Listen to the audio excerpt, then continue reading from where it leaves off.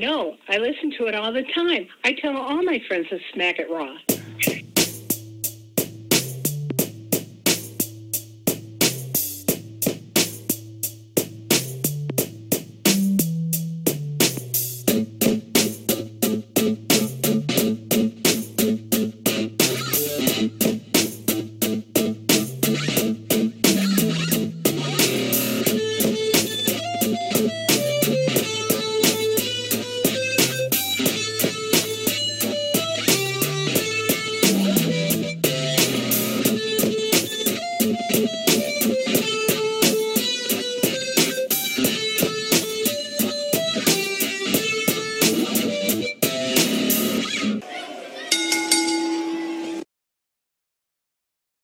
Following podcast contains mature content. The views and opinions expressed by the co-host are not necessarily those of the host. Listener discretion is advised. Ladies and gentlemen, welcome to the Smackin Raw podcast episode 149. I am your host, the Warden Mad Ritter, and I am here today with a guest host. You guys know him from Twitter. Benji, man, what's going on? What's poppin', man? What's good? What's good? So how do you pronounce your last name so I don't fuck it up? So I purposely made it difficult and contrived for people that don't speak Spanish because I'm an asshole. But it's Benji Calavera. You could say Calavera, or you could just call me Benji. It's all good. Okay. Well, I was going to introduce you as Calavera Comedy, but like I said, I didn't want to say it all messed up. And then you did that whole Twitter, voice to tweet thing, and I heard you say it, and I'm like, I don't even know if I can copy that shit. So I wasn't even going to try. Low key, I just wanted to flex that I had the Twitter audio thing. That's all that was. Yeah, and then I heard some ladies thought you had a nice voice, so Hey, it'll be good to have you on here. Go ahead. We've been kicking off every show, I've dedicated the beginning of the show for Black Lives Matter. Hell yeah, man. As we've been doing, just to kind of have a discussion. We've been asking people, please go out. If you can protest, or donate, or sign petitions, whatever you can do. Why does it, my fucking wife is fucking with me? Sorry. Didn't even notice that. Whatever you can do, please go out and do your part. Just don't do nothing.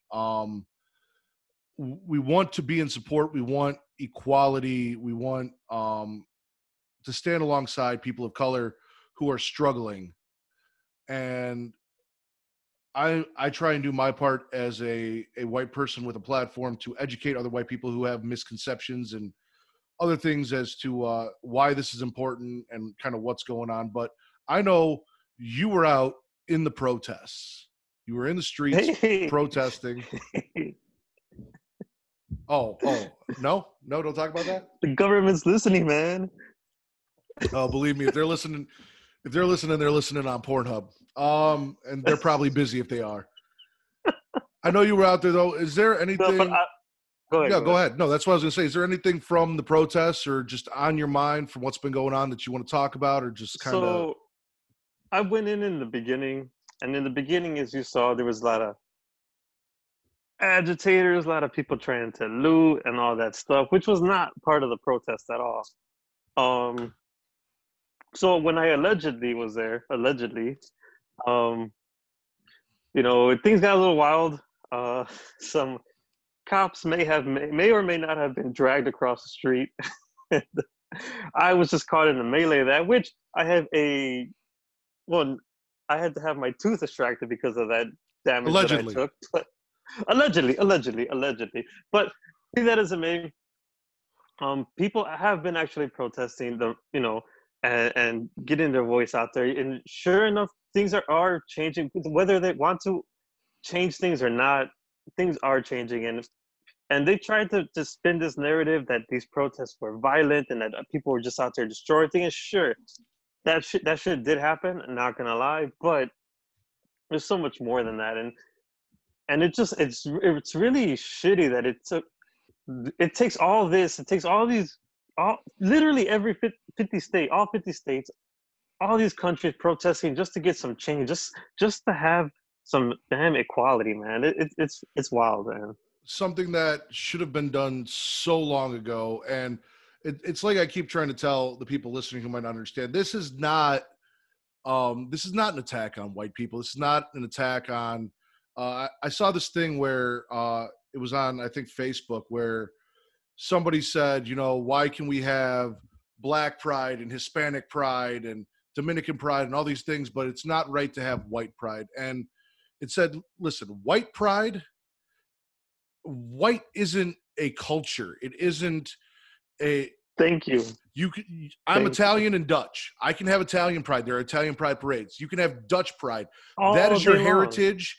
That can be celebrated. There's nothing to be celebrated about just the color of your skin, just being white. There's no need for that. And it's something that we need to understand. They're not telling you you can't celebrate your heritage, but you need to understand what your heritage is, because that's what is being celebrated when they talk about Black pride, when they talk about Hispanic pride. It's a heritage. It's a culture. There is no white heritage and white culture. It's Italian culture. It's Dutch culture. It's, Scandinavian culture. It's culture from Europe and all over the place. You're a mix of a bunch of different things. Your skin color isn't your culture. It isn't your heritage. It's just what you look like, whether you have a tan or not. Like, don't get that mistaken. Tell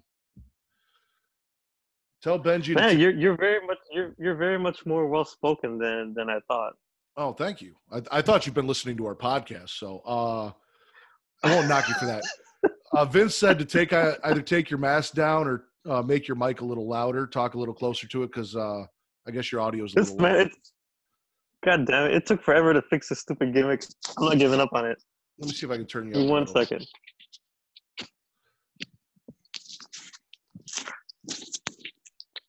Wait, Vince is listening? No, motherfucker.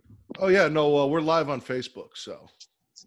We're live on Facebook? Yes, we're live on Facebook. What up, Facebook? Just in the Smackin Raw group. Oh, shit. Okay. Yeah, I do all our shows, or at least the shows without Travis, live on Facebook, and then I record through Zoom. I really should have been listening to your podcast. I agree. I really do. I've been promoting the shit out of it. I mean, like I said, I've had Vince and RN on. They've been great. And Kyle also from Smack Raw. I've had the Get Your Podcast boys on. They've been awesome. Shout out to Get Your. I appreciate all you guys coming out and helping me with my co-host being down. But we're here to have some fun. Before we can do that, we got one more serious thing to talk about. It's basically all that's been on Twitter today as far as wrestling goes. There have been a lot of accusations and allegations about a lot of wrestlers. So here's what I'm going to say on the situation.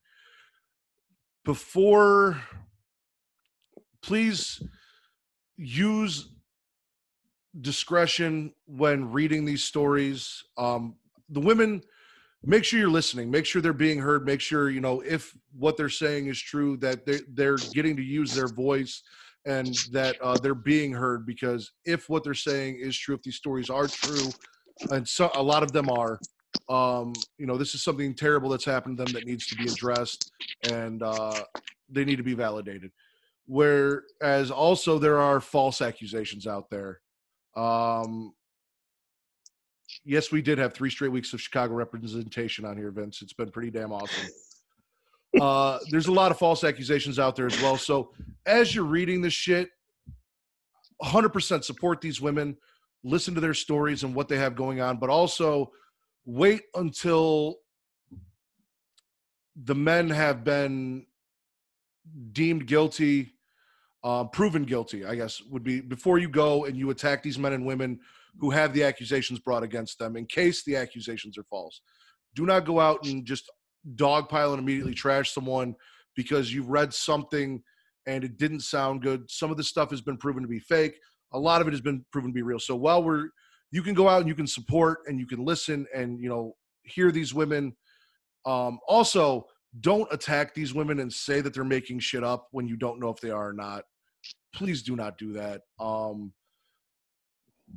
Just use your discretion when listening to these stories and reading about them before you make a decision as to kind of what side you fall on, please. That's all I ask. I don't want wrestlers who have done nothing being accused, losing their jobs and being attacked when they actually haven't done anything wrong. And I also don't want women who have been hurt, who have been abused, raped, all these things that, we're hearing about, discredited because you think it's a fad or they're just looking for attention when that's not the case. So please just use discretion in this case when we're hearing about this, because we've got Jim Cornette cuckold stories. We've got no bullshit, like straight up OVW. Jim Cornette's got I read that Jim Cornette had OVW wrestlers fucking his wife while he was watching. I'm sorry, that's not funny at all. We've got Ligero coming out and admitting to some of the accusations against him, denying the rest. Jack Gallagher has been released, I believe, due to allegations. Jimmy Havoc has been put into a rehab facility for mental health after some of these allegations have come out. And that's the other thing that you got to be aware of is if you attack these people, whether the allegations are true or not, look at the Hannah Kimura situation. We don't know what their mental health situation is, and we don't want to drive someone to commit suicide or self-harm. We do want these stories to be out there, and we want people to, be heard and help to be sought, and, justice to be done in these situations. But we don't want someone hurting themselves or killing themselves over what's going on. So yeah, that's all I really want to say is just please use discretion. Benji, you got anything for that? Well, I don't think that the whole point of everybody, of people speaking out, is to speak on what's happened to them. And the whole point is not for them to speak out and then people just to dogpile on somebody, because then you're drowning out their voices. You're drowning out what was so hard for them to express, and you're just like dogpiling these people and making it more about an attack thing versus like, okay, this happened to this person. I just always think it's more productive to like, okay, these people are trash people, but let's change this shit. Why is this going on? Why is this happening? Why is it that? Because this is not just happening overnight. This has been happening for years. Oh yeah. And that's the thing. Like, it's been happening for years. Everybody knows that. Everybody says it, but none of these other wrestlers spoke up about it. No one ever, because someone had to have known. This shit just doesn't go by the wayside. It's people speak in the locker rooms. But everyone was afraid to speak up and everything. And that's the thing. It's so much focus on attacking people, but like, I think we should just focus on let these people speak. Let them have their moment to speak out on their traumas, and not make it about yourself and like, oh, I want to feel good about myself, so I'm going to attack this person and just keep going. And then the person who's actually, the abuse survivor is just thrown to the side. And I think people are missing the point on this whole thing. And if anything, it should open people's eyes to being like, okay, we need to change. Why are these things happening? Why is this such a culture of just, oh, it's the boys, or that's how it's always been done, or you have this just how it is when you have to pay your dues and everything? Because this stuff doesn't just happen in wrestling. This happens everywhere, like in the comedy world, in the workplace. This shit happens everywhere all the time, and it's just so. To me, everything's just so normalized. You know what I mean? It's just so like, well, that's just how things are, or that's just how it is. And sometimes, in reading these stories, I think back to my own experiences and be like, okay, maybe, like if you think about when you're trying to date someone, or you're trying to talk to somebody, you think back to yourself, like, not that you want to question everything, but it's just like, man, maybe I was too like pushy or creepy, or I was so self-absorbed that I didn't see what I was. You were making them feel. Yeah, the discomfort that you were causing. You don't see that. You think like, oh, I just have to keep pursuing her, and eventually she'll give in. And that's the thing is, people, it's like, you're old enough. You remember that stupid that skunk that would always in Looney Tunes that would always chase Pepe Le Pew. Yes, he was basically trying to rape her like every damn time. Like, this shit is just so normalized in everything, man. It's just like we don't realize that, and I think that's what we got to change. Just that cultural just ingrainment in us. You know what I mean? Yeah, no, I'm with you. It's kind of like what I've been with the Black Lives Matter thing. What I've been trying to tell people, I think, is what you're getting at is what we need to do here is we need to realize that there's a problem, that the problem has been existing, and as opposed to attacking one or two people here or there, we need to try and figure out where the root of the problem is and make a change for the better so it doesn't continue to happen. So, so we make the world a better place. And like you said, I mean, I'm reading all this shit. I'm not going to lie. I sat back and I thought, I'm like, man, like, I know I haven't done anything compared to a lot of the stories that I've read, but I know I've done some scumbag shit. Like, I have not always been a decent human being when it comes to dating girls. I've done some things that morally are questionable and I'm not proud of. I haven't gone to the extent that I've seen, but but let's just be honest. As men, let's just be honest. As men, we've all been pieces of shit. We've all done our shitty things. Not to that extent, obviously, but there's things where we could do better. Obviously, of course.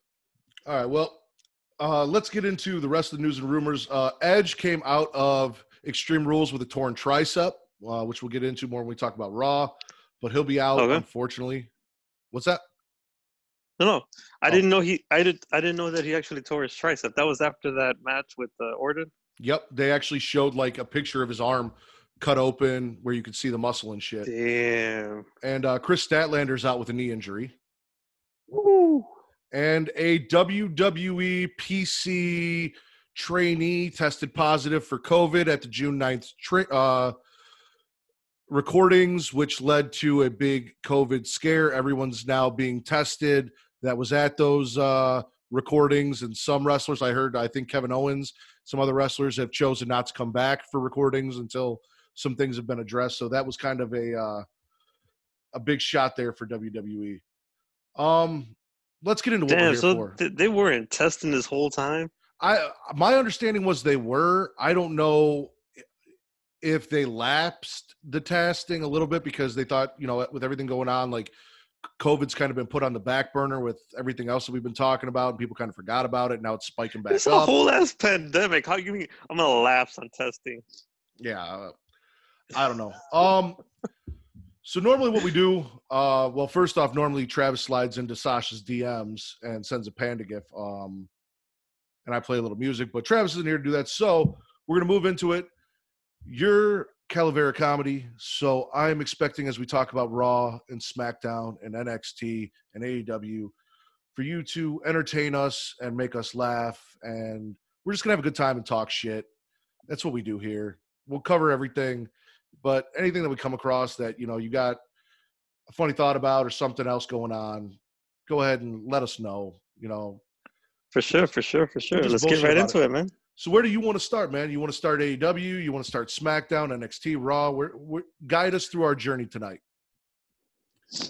I'm a little chaotic. I'm feeling AEW. Let's start with AEW. We will kick off AEW. And AEW, they kicked off with that fucking tag team match. And don't get me wrong, the tag team match wasn't bad. There were a lot of people talking shit about Dustin Rhodes and how slow he looked. I fucking hate QT Marshall. I don't Thank you. The point of this motherfucker and the apple eating bullshit. I talk about it every week. Fuck QT Marshall. Fuck them wasting Allie on him. Fuck all this shit. Cheap ass hair plugs he's got on. Yeah. Bro, I don't need to be seeing QT Marshall on the TV, man. I agree. And they've got a match against our tag team champions, Kenny Omega and Adam Page. Obviously, Omega and Page get the win here. Allie comes out. This is going to lead to more story with QT Marshall and Allie that I don't fucking care about and I don't fucking need. Yo, low-key watching QT Marshall with Allie, it just reminds me of like King of Queens or like Adam Sandler, where you got this like ugly-ass dude and a hot-ass wife. Yeah, like fucking almost kind of like Otis and Mandy, but I'd say Otis is more attractive than QT Marshall. And he's got way more personality. He's got the career, dude. QT Marshall, come on, man. He's only there because he's friends with somebody. Come on. 100%. I can't stand him. Then we roll into this great promo package for Anna Jay where we kind of find out why her entrance attire is the top hat and the coat, and, her kind of being a show woman. She has a match against Abaddon, and, dude, Abaddon was fucking dope. Like, as a huge horror movie fan, I thought I was watching an Evil Dead. Like, she looked like a Deadite from Evil Dead. Yes. Like, come to life, coming down, wrestling. She hit that awesome fucking Spike Hurricane Run on Anna Jay for the win. And Anna Jay's hot. I love Anna Jay. But Abaddon was my shit. Like, when I go back and I watch this episode, because I re-listen to all my shit to, critique myself. When I go back and watch it on Pornhub, I'm going to take this moment to go see if there's any Deadite porn over on Pornhub. because now I'm kind of curious. Dead-eyed porn. Like what they got in the horror genre, the parody horror genre for porn, because Oh shit! interested. What's interesting here is at the end, the Dark Order comes out. They hand a contract to Colt Cabana, Chicago's own Colt Cabana, who they have been courting, and they pick up Anna Jay and bring her to the back, which means we might be seeing a female inducted into the Dark Order, which would be cool. I'm down for it. I'm digging it, man. I'm digging. That's pretty cool. I don't know too much about the Sarah J or her showman shit or whatever, but this is a pretty interesting route that Dark Order is taking right here, I think. It is, and I'm glad to see Evil Uno and Grayson actually got to come back and be a part of the faction Dude, they came in like some crackheads, man. They had that energy like nonstop throughout the whole damn match. Mm-hmm. Then we got Britt Baker slipping Tony notes on commentary talking about how she's in isolation, even though she's right next to the booth, and she hates Tony's tie. And even though I can't stand Britt Baker in ring, I don't think she's a great in-ring wrestler. This character that she's created is entertaining as shit. To be fair, she's getting better. She got injured at the worst time, but she was getting better. Okay, you gotta give her that. I will. Her and Penelope Ford, who we're going to talk about, because apparently Penelope Ford gets a title shot. That pisses me off. Were definitely two of the weakest links in the women's division, and they were getting kind of the most exposure, I guess, because Penelope Ford's hot and she's with Chris Sabian, and Britt Baker is really the face of the women's division. She was the first signee. So then we got Billy Gunn losing to MJF. Billy Gunn is no-selling MJF this entire match, and it kind of bugged me. Like, I get it. Billy Gunn is basically like the Big Show or the Kane of AEW because not that it bothers me, but everyone in AEW is of average height. They're 5 foot something, and Billy Gunn's 6. What's wrong with being 5 foot? What is this heightism going on here? Nothing. I said I don't have a problem with it. It's just weird seeing Billy Kay portrayed as like a Kane when he's like the average height of Stone Cold Steve Austin or The Rock. Yeah, I can see that. MJF gets the win with the ring, though. And then Wardlow and Luchasaurus go at it, and they tell us we're going to get Wardlow versus Luchasaurus next week, and I am looking forward to that Hoss fight. I've been dying to see a little bit of one-on-one with Luchasaurus just to see what the guy can do in the ring without being part of a tag team. I want to see him go, so.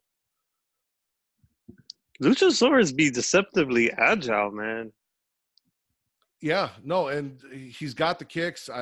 Travis loves him. Like, you give him a luchador dinosaur or any sort of dinosaur or dragon, Travis is behind that shit 100%. So he actually, at the end of every show that we talk about, we do this thing where, like I do on Twitter, spit or swallow. Did you like the show? Didn't you like the show? Travis spits every single show for AEW like that doesn't have Luchasaurus on it.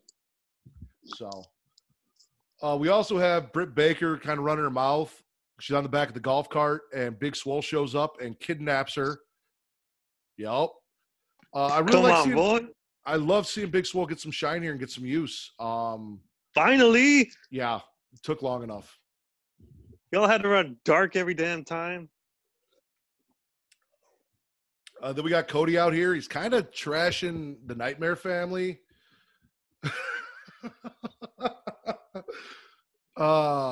Vince said you're sensitive about your shortness, and I need to be careful.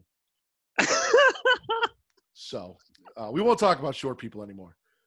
No, but Cody's out here. He's trashing the Nightmare. He's like, there's supposed to be a Nightmare family, but where's everyone at? And, you know, I guess I'm part of the elite, but no one's got my back, blah, blah, blah. Arn tries to talk Cody out of his match with Hager, but Cody's not having it. And then we get Cody versus Ricky Starks. Now, I have not watched any NWA. I was not familiar with Ricky Starks. I'm like, who the fuck is this guy? But it was a damn good match, man. Like, I got to give it to him. He's formerly of the NWA. He was NWA television champion. It was a good match. And he got Ricky Starks got a charisma for days, man. That's what I hear. And I saw it out here with the little promo package they put together for him. So it was cool. Like, this is a new talent that I haven't seen who's big outside of the two mainstream companies that they got to bring in and got to shine against, you know, arguably the top guy in AEW or the top babyface in Cody Rhodes. So, dude, it was good shit. So Cody Rhodes been doing some pretty good things with this open challenge shit he's got going on here. I just wish they'd finish that fucking belt because it still looks like trash. It still looks like – I don't know what I hate more, his neck tattoo or that belt. Damn, listen, listen, I'll be honest. That neck tattoo kind of grew on me. No. So here's my thing. I've got tattoos. I'm Okay. all tatted up, all over my arms, all horror movie Okay. tattoos. Like I got nothing against tattoos, but when your only other tattoo is a chest tattoo, the neck is not the next place you go. Like there's just no balance there. It's not aesthetically True. pleasing for the one True. chest tattoo and then the neck tattoo. Like it looks weird. It bothers me, and the title looks like shit, and it bothers me. I need them to finish that belt, and I need Cody to add a couple more tattoos just to balance some shit out. I see what you're saying. You think he's gonna like connect the neck to like the chest? I get what you're saying. Something, just even that shit out. I get it. It's aesthetically not pleasing. Then we got Jimmy Havoc and Kip Sabian. I'm not high on Kip Sabian. He doesn't do it for me. I've heard a lot about the guy. I know a lot of people like him. He hasn't shown me anything. Jimmy Havoc for me, who I guess we won't be seeing for a while because, like I said, he got checked in the rehab facility, is fucking fantastic until he takes his entrance attire off. Like he looks like a bad motherfucker until he takes the mask and the jacket off, and then he just looks like some drunk punk from the 90s that you'd see. Y'all ever see the movie The New Guy? Yeah. When he goes into the goth gear and he's all walking like exactly fucking badass and shit. Yes, exactly. That's what I'm talking about. That's what he looks like outside of the entrance attire. Like, which I gotta say, they looked more cohesive once they got that entrance theme and everything, and they got the tag team name and everything. Things kind of seem to flow better. Unfortunately, it might be the end of that, but they're losing to the Young Bucks here. None of that's important. What's important is, for whatever reason, the Butcher and the Blade, who again, when they're not in ring, are dressed like characters from A Clockwork Orange, are ringside. They jump the barricade. Out here looking like the Mythbusters and shit. Yeah, just I don't get it. I don't get why they're a thing. Don't get me wrong. I understand that the Blade, who is Allie's husband, was something outside of AEW, and I'm assuming the Butcher was too. But these guys came in, they were supposed to be hired guns who were, MJF's hired hitmen, but they didn't take anyone out. They've not won any matches that I can think of off the top of my head. They've had zero success. So I don't know why I'm supposed to see these guys as a threat to anyone, because all they've done is lose. Like, they just lose all the time. Then you might be right. I don't think they've won a single match. Yeah, you come in, you're supposed to take out Cody Rhodes. You're supposed to, take this bounty and all this shit, and you failed to do that. What's up? They are the Carl Anderson and Luke Gallows of AEW. Ooh, the WWE version, yeah. Supposed to be these badass guys who come in and just lose all the time. I ain't not winning damn. I don't get the Italian painter look they got going on over here with the whole all white. I don't know. If you're gonna be Italian painters or plumbers, at least do the Mario and Luigi colors. Like, give us something.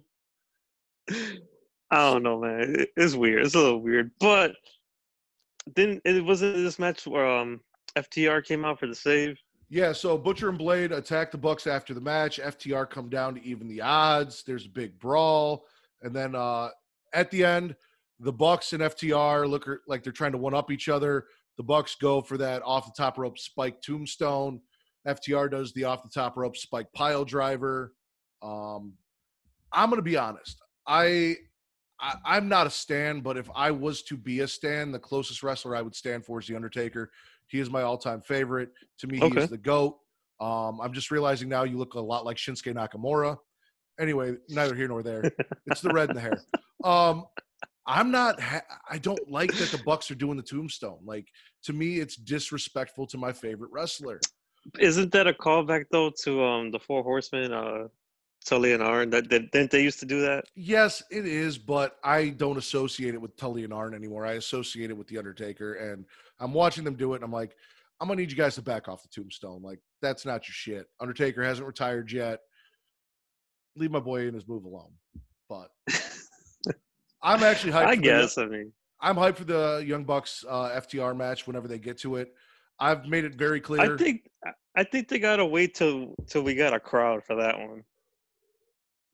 Yeah, definitely. I've made it very clear. I don't like Nick Jackson. I don't like his fucking face. I don't know why. What? I do. What's your problem with Nick Jackson? So here's the thing. I get a lot of shit because my name is Matt and I like the Hardy Boys, but I don't like Jeff and I like Matt Hardy. And they're like, oh, you only like him because your name's Matt. That's not true. In my opinion, Jeff Hardy falls off things gracefully, but Matt Hardy is the in-ring technician. Matt Hardy carries the matches. Matt Hardy is the better of the two. And in my opinion, Matt Jackson, the older brother, is the better of the two. And there's something about Nick Jackson's face that I just don't fucking like. Wow. I don't even know you anymore. Wow. Sir. But I'm going. The thing is, most AEW tag teams, I like one half of the tag team and I don't like the other. And I don't know why. That's fair. That's fair. I'm also not a Kenny Omega guy. What? Okay, so how do I log off this thing?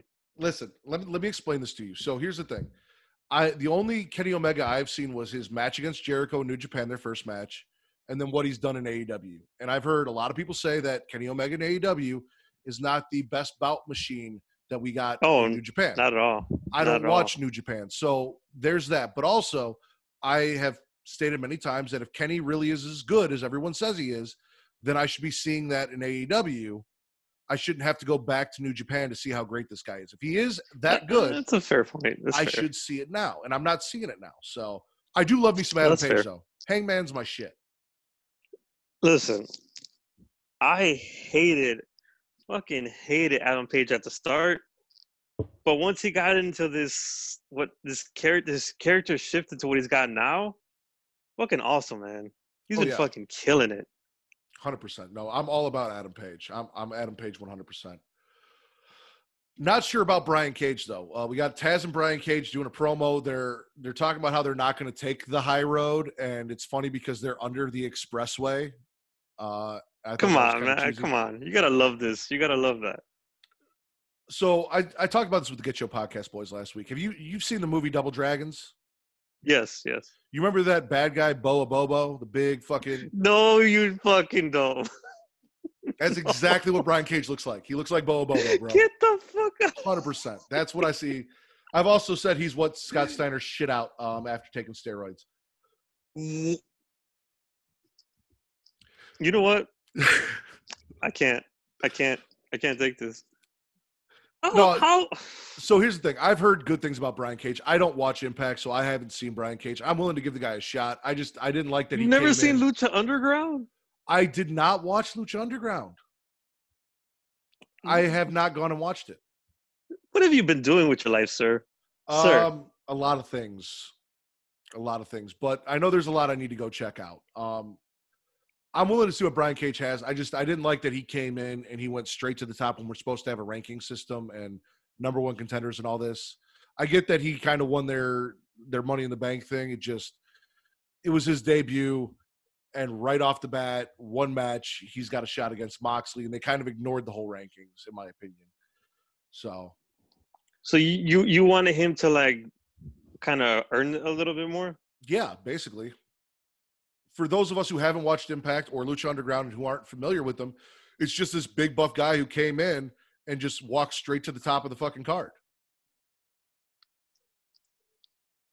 I mean, you could say that, I guess, but like, who else is Moxley going to be facing?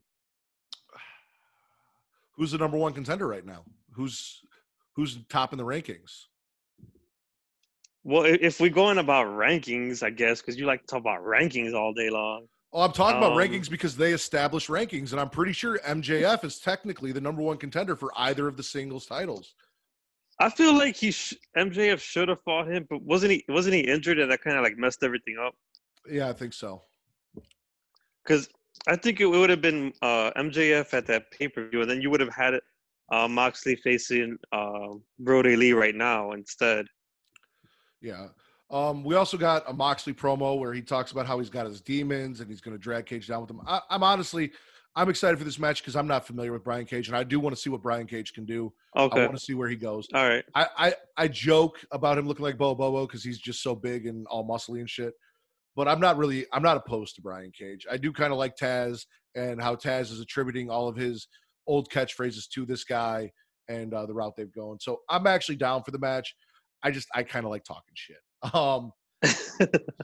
Speaking of talking shit, we got Reba, or Rebel as we all know her. She finds Britt Baker. Britt Baker's in a dumpster, and she is so unhappy. You know, she's yelling, and she wants someone to go after Big Swole. She's going to make Big Swole pay, and she kind of tells Rebel to get out of here. And Rebel's like, "Okay, cool, I'm free," and like takes off. Again, I enjoy everything they've done with Britt Baker. You know, her character work is fantastic. From that first heel promo that she cut where she fucking shit the bed to where she's at now, like night and day. Oh, true shit. She really did fuck up that promo, right? Like it was almost over for her. It was. Forgot about that shit. And then our main event is the Best Friends versus the Sex Gods. And if the Sex Gods win, they become number one contenders for the tag team titles. And the Best Friends lose their number one contendership. Best Friends win here. Again, Listen, man. Go ahead. I just gotta say, I could not give a single fuck about no Trent Beretta or Chuck Taylor, man. I could not give a single any bit of a fuck for those two guys. So, I love their theme song. I love their interaction with Orange Cassidy. I like Trent. I don't give two shits about Chuck Taylor. And we have gone on record saying, if you're going to call yourself Chuck Taylor, you need to wear Chucks to the ring. If you're not wearing Chucks, and your name's Chuck Taylor, you're not doing a service to yourself, and we don't fucking need you. And if you pay attention, fucking Trent Beretta wrestles 90% of the match. Chuck Taylor doesn't do shit. Which is why I like Trent. Like, I'm good with Trent. I love Orange Cassidy. And Orange Cassidy dressing up as the cameraman and then attacking Chris Jericho after the match and actually, like, putting in some effort, because his whole thing is minimum effort. Yeah. Like, minimum effort, maximum exposure. Now he's maximum effort. Dude, I was all about it. He went after Jericho. I want to see more from Orange Cassidy. I'm excited for this Jericho-Cassidy feud. They got me hooked. This is the vitamin C I need in my life, man. These guys have been Orange Cassidy, dude. Like, that was fucking trash. I shouldn't have said that shit. Dude, Orange Cassidy is a fucking star, man. Honestly, I don't think he needs the Best Friends. I really don't. He doesn't, but the hugging, it works. I like how they kind of paired him with them to get him to where he is now. It's all worked for me. AEW, man, spit or swallow, or gargle undecidedly. I will definitely 100% swallow that shit whole. So I know you've said that I should not assume that this is your Pornhub debut, and I'm not going to assume it. Is this the first time you've swallowed on Pornhub? You know what? It's not the first time I swallowed on Pornhub, but it's the first time I gargled and then swallowed for sure. Okay. Where are we going next? Raw, NXT, or SmackDown? Well, since it's Pornhub and we wanna, spice things up, let's go a little bit Raw. Let's smack it Raw. All right, let's smack it Raw, man. So we kick off with Randy Orton. He's out there talking about, Edge winning that match. Christian comes out and confronts him, and Randy gives him, hey, let's throw back one more match. I'll give you one more match unsanctioned because you're not cleared to wrestle tonight. And then the whole show is basically Christian kind of figuring out, is he going to have this one last match? Is he going to fight Randy Orton? It took way too long for them to get Christian to come out and be involved in this. I mean, he's Edge's best friend, and everything with Beth Phoenix and all the stuff that they did leading up to that WrestleMania match where Christian didn't have Edge's back. And I get it because he was also close with Randy, but still, like, they took way too long to get him involved. But now he's here. Do you think he would have gotten involved if Edge wasn't hurt? I don't honestly. I think they would have kept him off. Yeah. But then again, I don't know when it was taped, so I don't know how long they've known about Edge's injury. I've got to assume it's been at least a couple weeks, so they've had time to get Christian there for the tapings too. So, but shout out to Christian. He's mad underrated. Oh hell yeah, definitely Hall of Fame. How the fuck he's not in the Hall of Fame? How is he not in the Hall of Fame, man? No idea. How you feeling about Angel Garza? Angel. Okay, let me just, for the record, because I see this on Twitter a lot. Can we stop comparing Angel Garza to fucking Eddie Guerrero? Or Sammy Guevara, because Man. I've seen both. I've seen Sammy and Angel. They're not, bruh. Just because you see a fucking Latino wrestler, don't mean he's gonna be the next Eddie Guerrero. Just because you see Private Party, they're not Street Profits, bro. Like, can we stop these fucking whack ass comparisons on fucking Twitter, bro? I'm with It's you. fucking whack. And fucking JR would say it all the time on fucking AEW. Oh, this kid Sammy Guevara reminds me of a young Eddie Guerrero. Shut the fuck up, and like, come on, man. And plus, Garza comes from his own fucking lineage of fucking wrestling legend. Like, why would, like, there's no reason for him to want to be like, oh, I'm gonna be the Eddie Guerrero when he's got so many other people to look up. You know what I mean? Like, there's no other comparisons, man. I'm just for the record, I think that shit's whack, and I think y'all should stop that on fucking Twitter. Dude, I'm with you 100% on that. So we got this Garza interview. We've got Garza hitting on Charlie. And then, well, you asked her how I feel about Garza. I will swallow all day long on that one. Oh yeah, 100%, bro. You just see those dimples? I miss the pants gimmick. I wish he still came out with the pants and ripped the pants off. I love that. Woo. I was also I'm a big fan of this whole kind of Latino Heat-esque character that he's doing, the Latin Lothario, where even though we all know he's engaged, he's hitting on Charlie. I'm all for it. The Zelina Vega. I guess if you like the Latin lover, stereotype typecast that they're putting him in, I guess. That's fair. I'll give you that. That's true. That is a stereotype. I also like Zelina kind of being the big sister who's disapproving of what's going on and trying to keep Angel focused. Obviously, we've got tension here with Angel and Andrade after, that number one contenders match. Zelina Vega, she is fucking killing it right now in her role. Oh, yeah. Fucking destroying, man. Like, this shit would not be working without her, man. And yeah, I would love to see her wrestle more. Let's see her actually do stuff, because she can go. But what she's done with this, man, is nothing short of amazing. No, dude, I'm with you 100%. Like, everything she's done with Andrade, her manager role, what she's created on Raw for herself, how she's kind of struck out. She was able to savage that bullshit that they did by adding Austin Theory with them. Like, yeah. Bro was like fucking Miklo from Blood In and Blood Out, bro. Like, he did not need to be in that shit. The one fucking white guy with all the Mexicans. We got Kevin Owens. He defeats Angel Garza here. Like I said, there's tensions with Garza and Andrade, and Zelina tells the boys, like, hey, you need to get your shit together. Like, we are a unit. We need to act like a unit. You guys need to figure out whatever the fuck the problem is and straighten it out. We need to get back on track. She is not happy. Then we got MVP coming out. He blames Lana for Bobby losing. Lana comes out and gives all the reasons why it's not her fault, and apparently it's because she dyed her hair for Bobby. She left her husband for Bobby. She put her career on hold. I don't know what career she put on hold for Bobby, because she wasn't winning the women's title anytime soon, but it's neither here nor there. Bobby said he's tired of Lana not listening. He told her to stay in the back. She didn't listen. She came out. He says that, she's just using him for fame. And she's like, if I was going to fuck somebody for fame, I would have fucked Drew McIntyre, not you. And I was like, oh.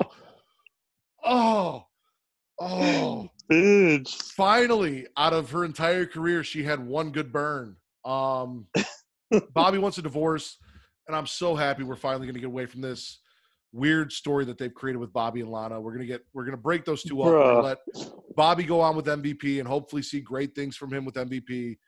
And you know what? Low key, this whole Lana storyline has been the longest running storyline they've done out of anybody. Mm-hmm. That's fucked up. Yeah. And they fired her husband. That damn white woman cost Bobby Lashley the match. The White She-Devil.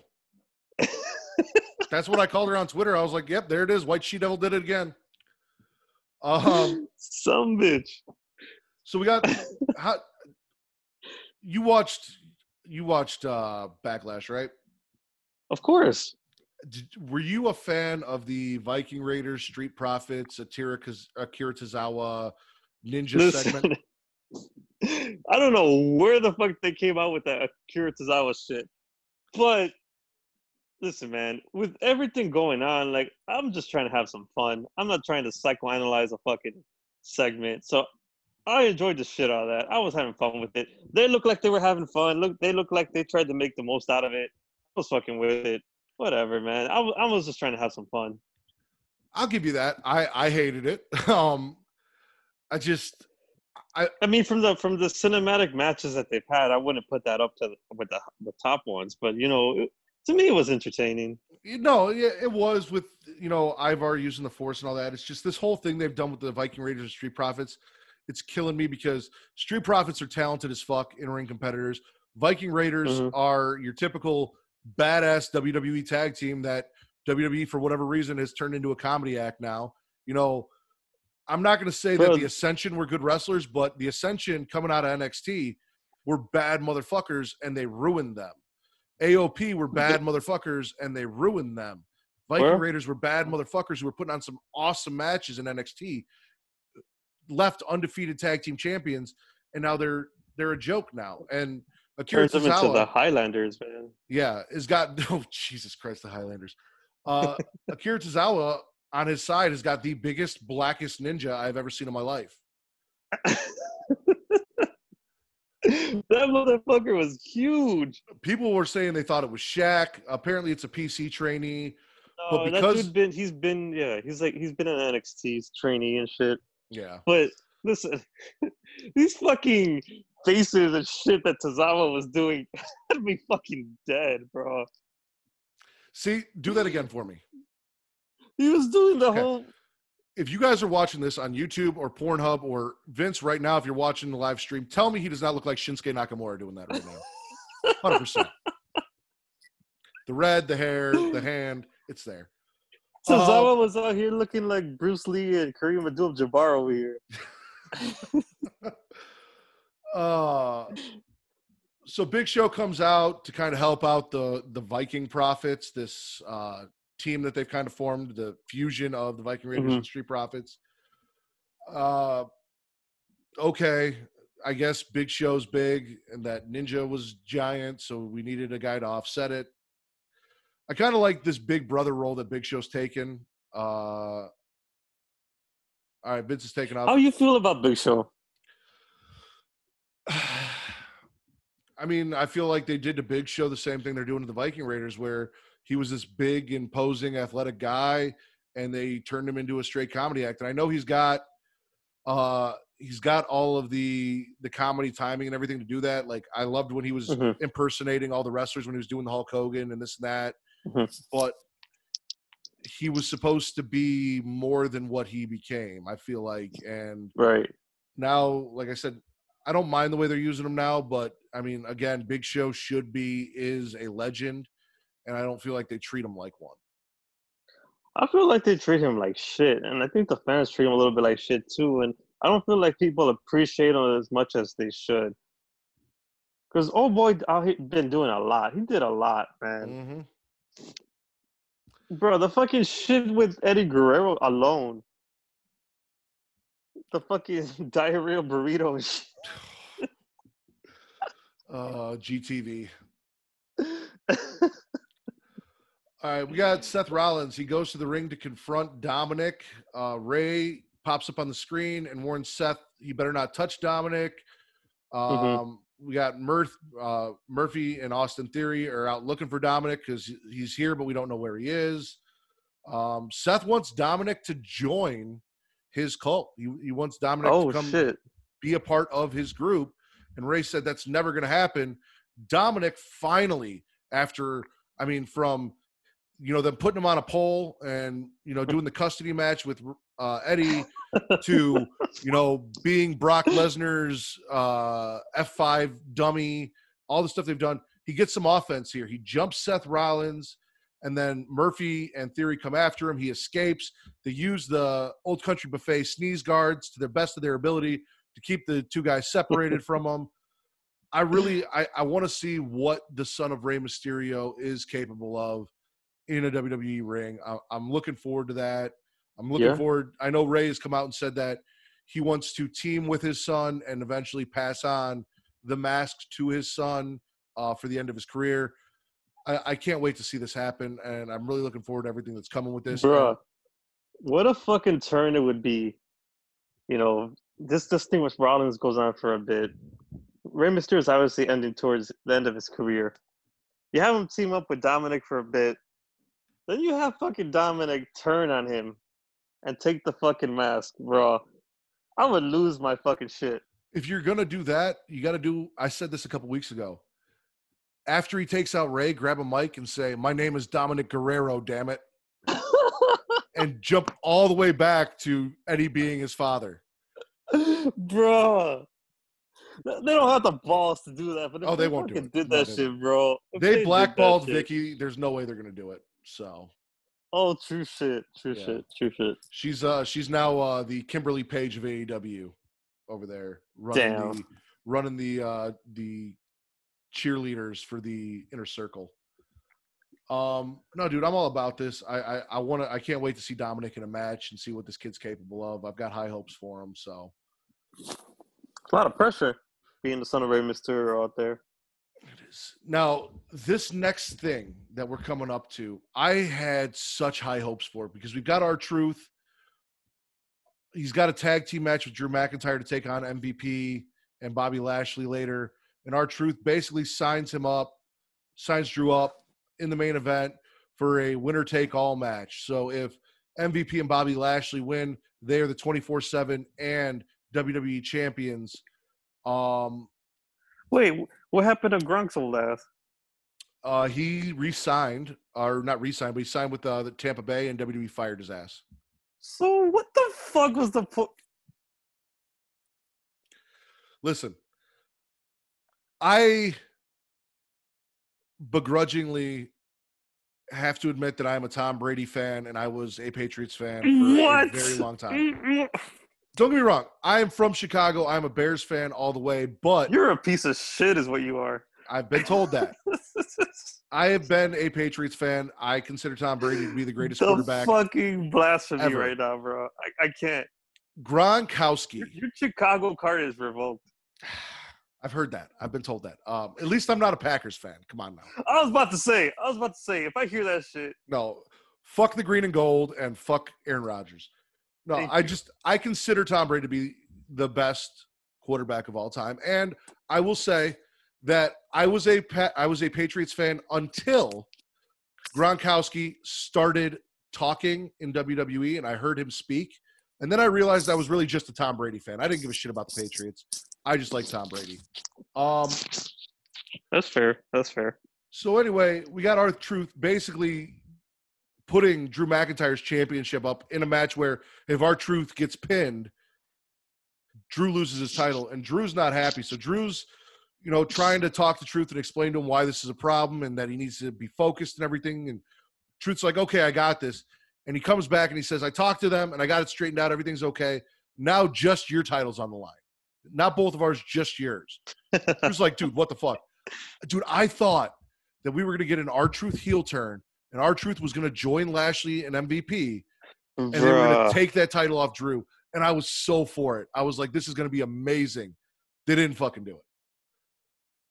And we'll talk about it. Fuck it. So our main event, or not our main event, we had that match. Drew and R-Truth get the win. They retain. Like I said, I was really hoping for that. Like, if R-Truth had turned and joined them and cost Drew the title, like, that would have been some really cool shit. Bro, that fucking pairing would be way too fucking black for WWE. They would never do that shit. I mean, we had the Nation of Domination at one point. Like, in the fucking 90s. Look at, they brought Bianca Belair up here, paired them up with the Street Profits for like 2 days, and we're like, nah, we're not doing that no more. Yeah, no, I'm pissed about that because Bianca's fucking fire, and the fact that they're just wasting her on the fucking main amazing, roster. Bro. Amazing. And they just got her doing main event here and there. That's it. Like, yeah, they're no, just trash. Come on, bro. You got her on the sidelines not doing anything. Yet you got Charlotte Flair out here doing double overtime. Come on, bro. Yeah. Speaking of the women, we had the Iconics taking on Liv Morgan and Natalya, who are apparently a team now. I don't watch main event, so I don't know if this is something they kind of put together on main event. You're not watching main event? Why would I watch main event? Are you not watching 205 Live? No, I'm not watching 205 Are you not Live. watching NXT UK? I watch NXT UK. You watch?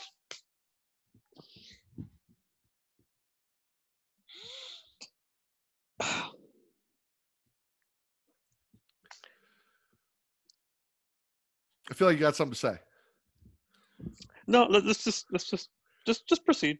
Okay, so after the Iconics win, they call out Bayley and Sasha for a title match to no response. So they say, all right, fine. We know some people. We'll make the match for next week. Then we got Natalya backstage, and she's just shitting on Liv Morgan, saying that, you know, they lost the match because of Liv. And, you know, there's a problem with the women's division. She doesn't know what happened to it, this and that, blah, blah, blah.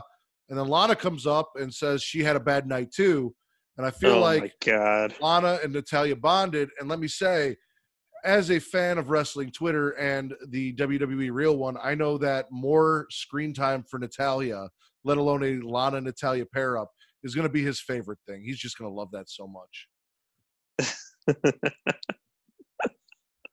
We also got Big Show giving Christian advice. And Christian agrees he's going to do the match. Main event, unsanctioned, Christian versus Randy Orton. Then we got MVP trying to recruit Apollo Crews, and he tells Crews, listen, I can help you. I can get you to where you need to be. I can make you a great U.S. champion. And Crews is like, nah, I'm good. And MVP says, listen, if you don't go with me, you won't be champion for very long. We've got Apollo Crews versus Shelton Benjamin. Apollo gets the win, but Apollo gets the win using the ropes. Kind of a heel tactic. Oh, shit. So Shelton used the ropes and got caught, and then Apollo used the ropes for a roll-up, grabbed him with his arm to get that leverage, and slid out there with the win. I've heard that MVP has now recruited Shelton Benjamin and is going to give Shelton Benjamin a title match against Apollo next week. So we're going to continue the story. I'm happy to see Shelton getting used. Bro, Shelton Benjamin is fucking amazing. And for them not to use him, just have him on the fucking side. Like, come on, bro. Come on. He is hands down one of the most talented men in the ring. And I shame all of you Twitter people who did not vote for Shelton Benjamin in my Brawl for All tournament. I wanted Shelton. Can we talk about, are we going to talk about your bitch-ass Brawl for All tournament? My bitch-ass Brawl for All tournament? We'll get to that. We'll get to that. Let's just. Okay. And then we got, which I feel like you need to eliminate some people just because of what's going on. I'm just, saying. Well, we'll talk about it. Big Show's then. Yeah, Ric Flair's backstage. He's talking to Charlotte, asking her, what people doesn't she like? What's she going to do next? She says she doesn't need a title at this point. She just wants to go out and have good matches. Rick also talks to Christian, tells him that he's not ready for Randy, talks about how amazing Randy is. Christian doesn't want to hear any of that shit from Rick. Rick's been sucking the Randy Orton cock for like 3 weeks now. I mean, for 3 weeks, or he's been sucking that cock since he was 21? Oh, he might have been sucking it since he was 21. But I mean, wait, let's. I can't make those kind of jokes. Allegedly. Allegedly. Allegedly. I don't know. I mean, I get it, the evolution tie-in and all that. I don't know why they're using Ric Flair of all people to push how great Randy Orton is. We all know how great Randy Orton is. We don't need Ric Flair to tell us how great Randy Orton is. But he was in the greatest wrestling match ever. I mean, did you not get the memo? I did.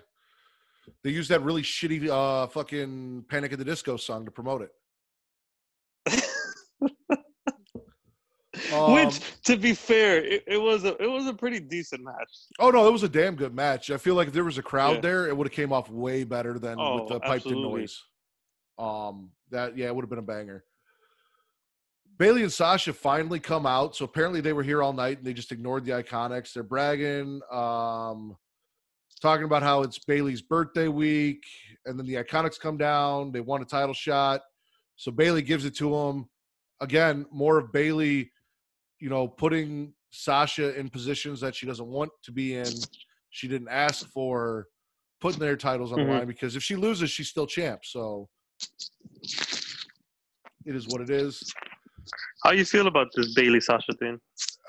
Dude, they've been cock teasing me with a breakup between Bayley and Sasha for like 6 years now. I almost don't even care anymore. Like, I want it to happen. What? I want to see where it goes, but they just keep dangling in front of me. Like, oh, it's going to happen. It's going to happen. And then they pull it away. And then they dangle in front of me and then they pull it away. I've got blue balls. And I'm unhappy. You know what? For that, you should definitely take some Blue Chew. I should take Blue Chew for blue balls? Yeah, 100%. Okay. I could do that. I mean, I feel like because I have blue balls, Blue Chew would only make the problem worse. Or better. Maybe if you combine. See, now this is why Smackin' It Raw needs a Blue Chew sponsorship, Blue Chew. We are the perfect podcast being on Pornhub to promote your product. It just makes sense. It does. Asuka defeats Nia Jax in a rematch that we didn't need. Oh, you're not a big Nia Jax guy? I don't have the problem with Nia Jax that the rest of Twitter seems to have. And I've said this.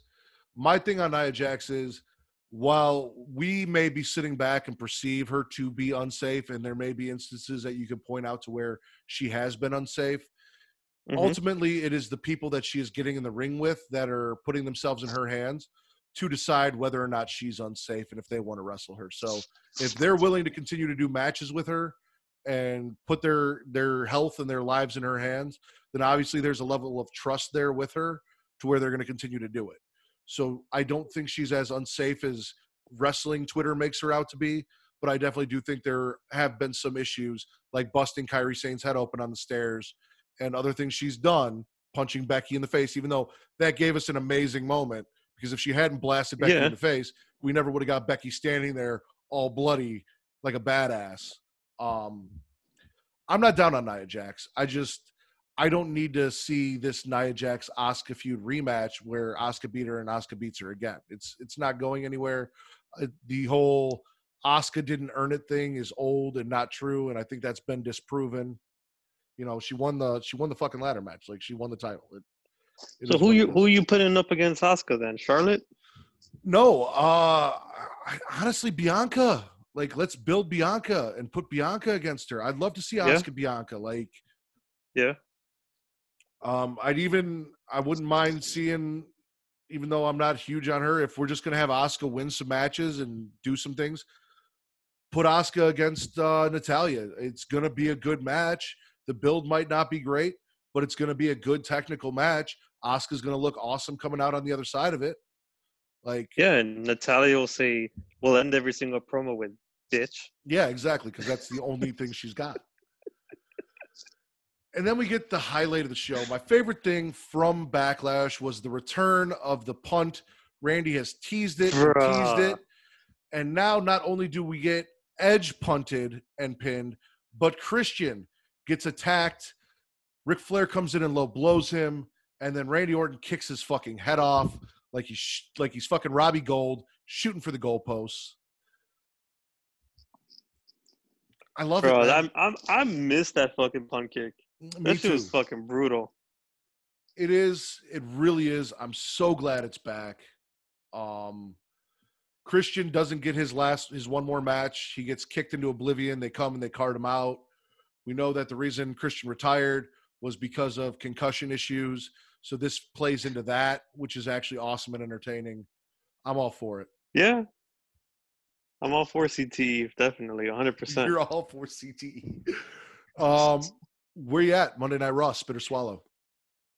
This one's going to be like, I teased the swallow, but then just ended up spitting it all over the place. You can gargle undecidedly. Like, you can, if you're 50-50 on it.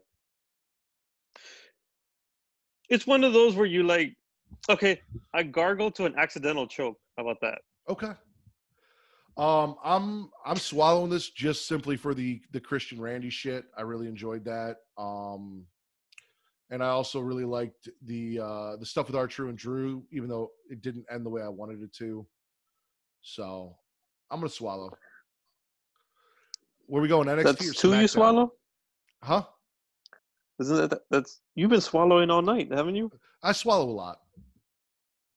I can believe that, big boy. Let's do SmackDown, then we'll end it with NXT. All right. So we kick off SmackDown with an IC title presentation for AJ Styles, who won the IC title last week on SmackDown. We got all the Raw male superstars surrounding the ring.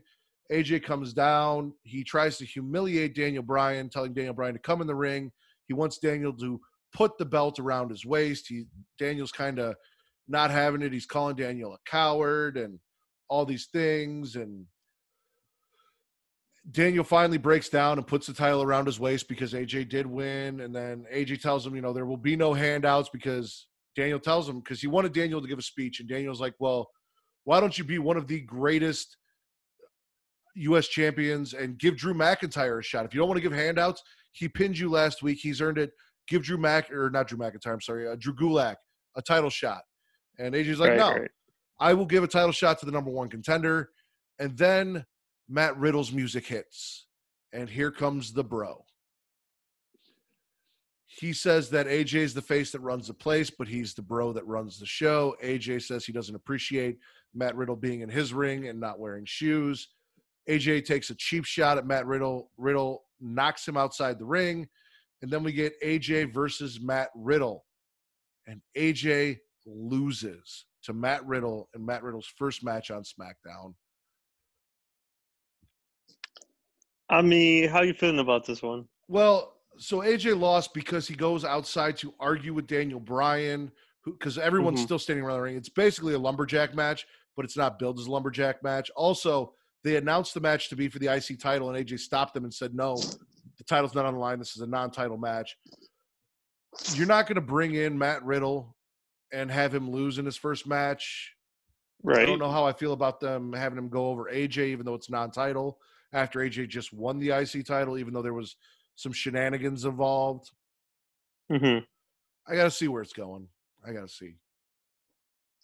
Now, does the fact of what's going on change what's this direction for Matt Riddle for you, or you separate the two, or so what goes on in your mind throughout this whole process? My understanding from what I've seen on Twitter is that it has kind of been disproven, the allegations against Matt Riddle. There was a screenshot of a supposed text message from Matt Riddle's wife to Candy that at the very bottom had a remove ads link, and she was called out for it. Apparently she deleted that, cropped it so that wasn't there, and then reposted it.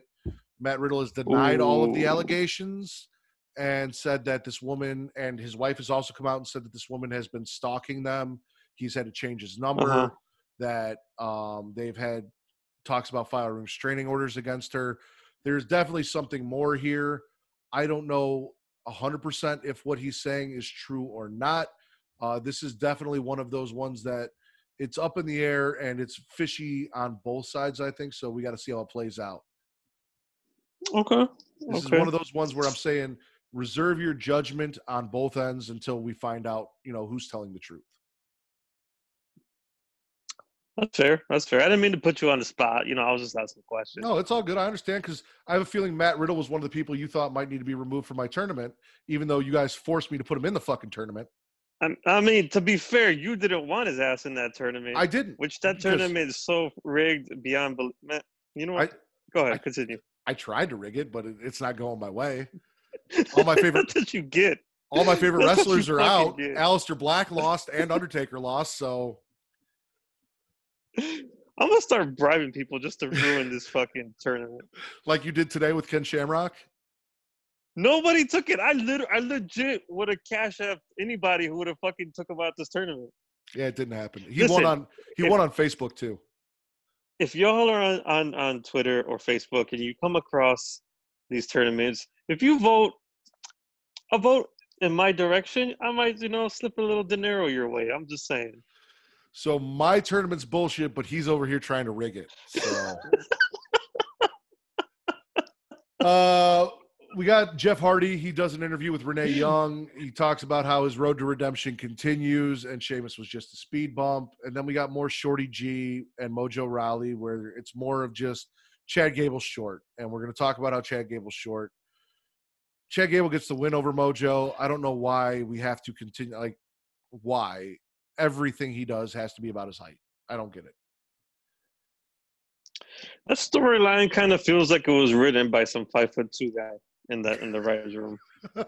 Like Danny DeVito's back there, like, we're gonna get a hero. Like it was fine the first 2 months, whatever, but now like throughout commentary, through everything, they have to like throw some short puns, like left and right. Like it's fucking I don't awful. know, man. It's kind of whack. It's kind of fucking whack, awful. yeah. We also got Mandy Rose. She's on Miz TV. Miz and Morrison addressed the fact that the reason they lost against Braun Strowman is because somebody changed the rules before the match. They went in assuming they were both going to be champion, and they came prepared for that. And this was dropped on them, and that's why they didn't beat Braun. They also kind of take some shots at Mandy and Otis's relationship. Mandy's like, fuck this, I'm going to leave. And they're like, no, we're sorry. Then they bring out Sonya. And it looks like Sonya raided Aleister Black's closet. She has an all-black suit, jacket, tie, shirt, pants, straight up Aleister Black from those backstage segments. They go back and forth. It's the same shit you've heard. Sonya says Mandy's only given shit because she's pretty and she's not talented. Mandy says that no one likes Sonya. All she is a fighter. There's nothing more to her. And they end up brawling. Miz gets in the middle to break it up. And Mandy slaps Miz in the face. Ooh. Miz doesn't know how to take it. I'm wondering if maybe Maurice is going to get involved with Mandy now because, you don't put your hands on Maurice's man. Or if Otis and Tucker are going to get a little action with the Miz and Morrison now, if that's where we're going. Yeah, definitely. But so where do you think Sonya goes from here? Because she's amazingly talented. But where do you think this goes? Because she can't continue with Mandy Rose forever. She can't. And we actually got a backstage segment with the entire SmackDown women's division where you saw Alexa and Nikki and Dana Brooke and Naomi and Tamina all together in the back kind of talking about what was going to happen and who was going to fight Sasha and Bayley next. I really want to see Naomi back. So I would love them to put Sonya in put her in a story with Naomi. So we get Naomi back on TV, back in the ring, doing stuff with Naomi. All that amazing stuff Naomi did coming back at the Royal Rumble, all the attention she got, and then you just do nothing with it? Like, come on, man. There are a lot of good women on this roster that are just kind of sitting there not being used, and it's really disappointing. How the fuck, man? We get like 10. Lana had like 15 different storylines. Granted, they're all the same, but like, come on, man. We again, Lana was on Monday Night Raw being used, but we've got Naomi just sitting there not being used. Bianca not even on TV. It's stupid. Sasha and Bayley starting to sense a little bit of a pattern with this, but go ahead. No, there's a big pattern, and we talk about it all the time. Travis and I pointed out all the time that WWE definitely reflects what's going on in society, and people that aren't being treated equal all kind of look alike, and it's fucked up.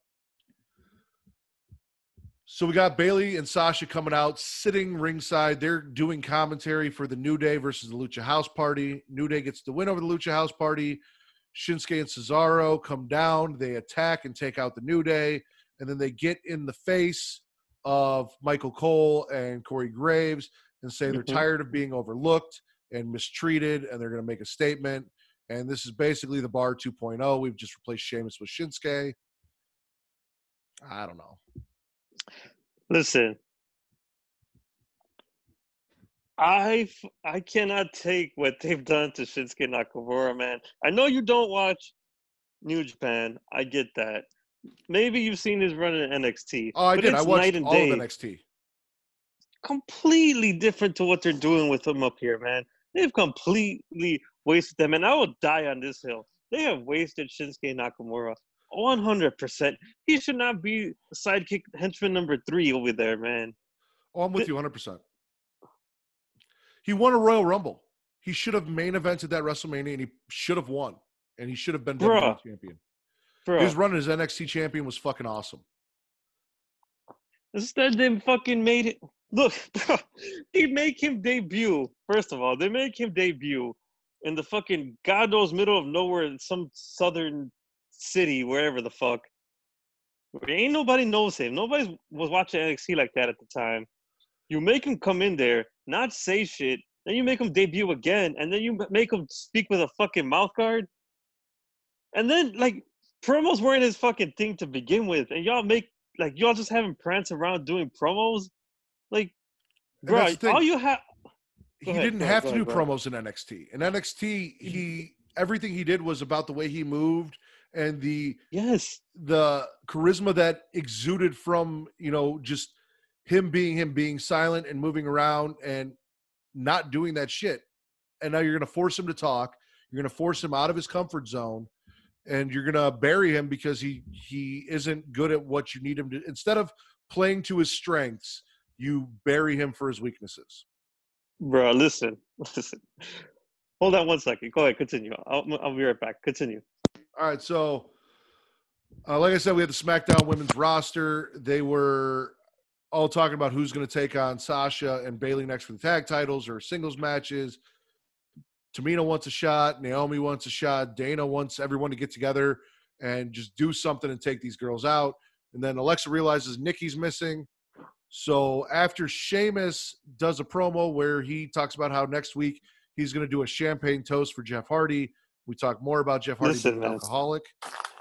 Sasha and Bayley. I fucking did the whole fucking cosplay and shit.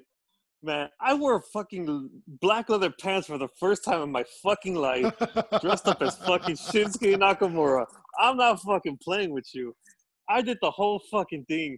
You know how uncomfortable leather pants are? No, man, I do not. Sitting fucking 5 hours in the fucking stands with fucking leather pants. Bro, I went the fuck out for this, man. Only for them to see, for him to be fucking Sami Zayn's henchman. Like, come on, man. No, it really is disappointing. So Sasha and Bayley are sitting ringside. Nikki, who was missing from that women's thing, attacks Sasha and Bayley from behind, jumps them. We get a little bit of 2-on-1. That is a dope-ass jacket, by the way. Waste of my goddamn money. Alexa shows up, pulls Nikki back. Nikki gets in the ring and says she wants Sasha. And, of course, Bayley accepts on Sasha's behalf. Nikki versus Sasha. Sasha gets the win with the Meteora into a pin. Where are you at on the Alexa Bliss, Nikki Cross tag team? I'm over it. Over it.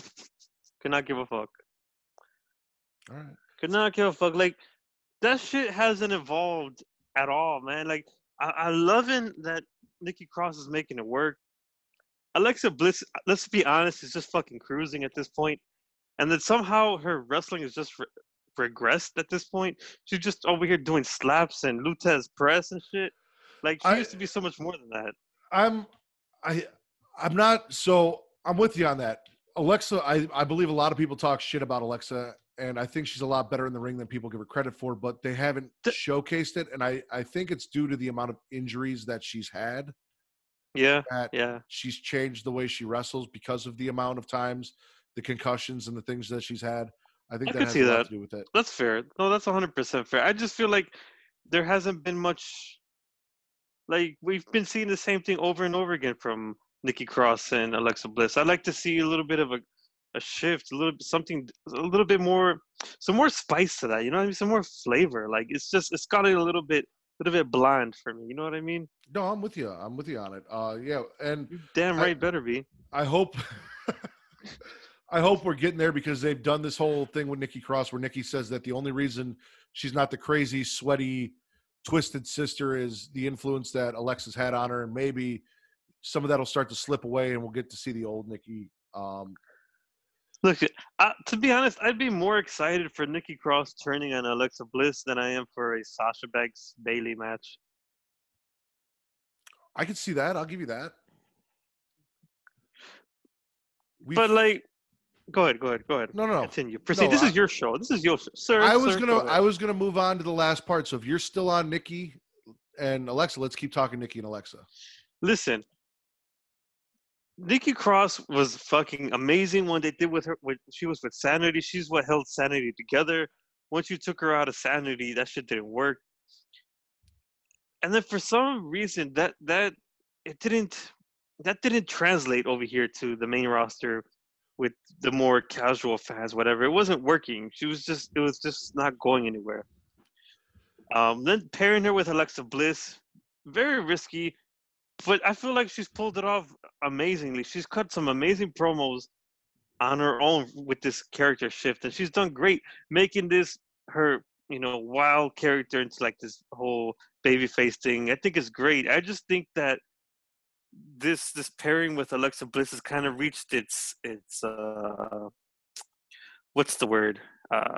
Its climax. It's I feel like you've gotten the most juice that you can out of this thing, and I feel like it's not that you need necessarily to break them up, but I feel like there needs to be some kind of advancement with them because you've seen it. They started this whole women's tag team division, but I mean, there's only really like 2 tag teams, and then they don't really do shit. No, I'm with you 100%. We need to do something more. We need to develop, who they are more and this relationship between them. We've hit it, like you said, we've hit a stalemate with these two. Stalemate. See, that's the word. That's the word I was looking for. I know lots of words. I'm good with words. I know you revoked my Chicago card, but I'm good with words. So in our main event, we have the return of the Firefly Funhouse. Braun Strowman is very interested in this. Bray comes out, and I love Firefly Funhouse Bray. He's telling us about where he's been since Money in the Bank. He said he's picked up some hobbies. He's learned all the new TikTok dances. He's taken up knitting. He's learned how to master bringing people back from the dead. He went and visited a reptile. He's infiltrated the lair of the reptile people, and he's like, I see you, and there's a little eye that grows on his forehead. And then Ramblin' Rabbit shows up, and he's like, bro, Bray, what about when you were sitting in the corner crying because you lost to Braun Strowman? He goes, yeah, thanks for reminding me. Thanks for bringing that up.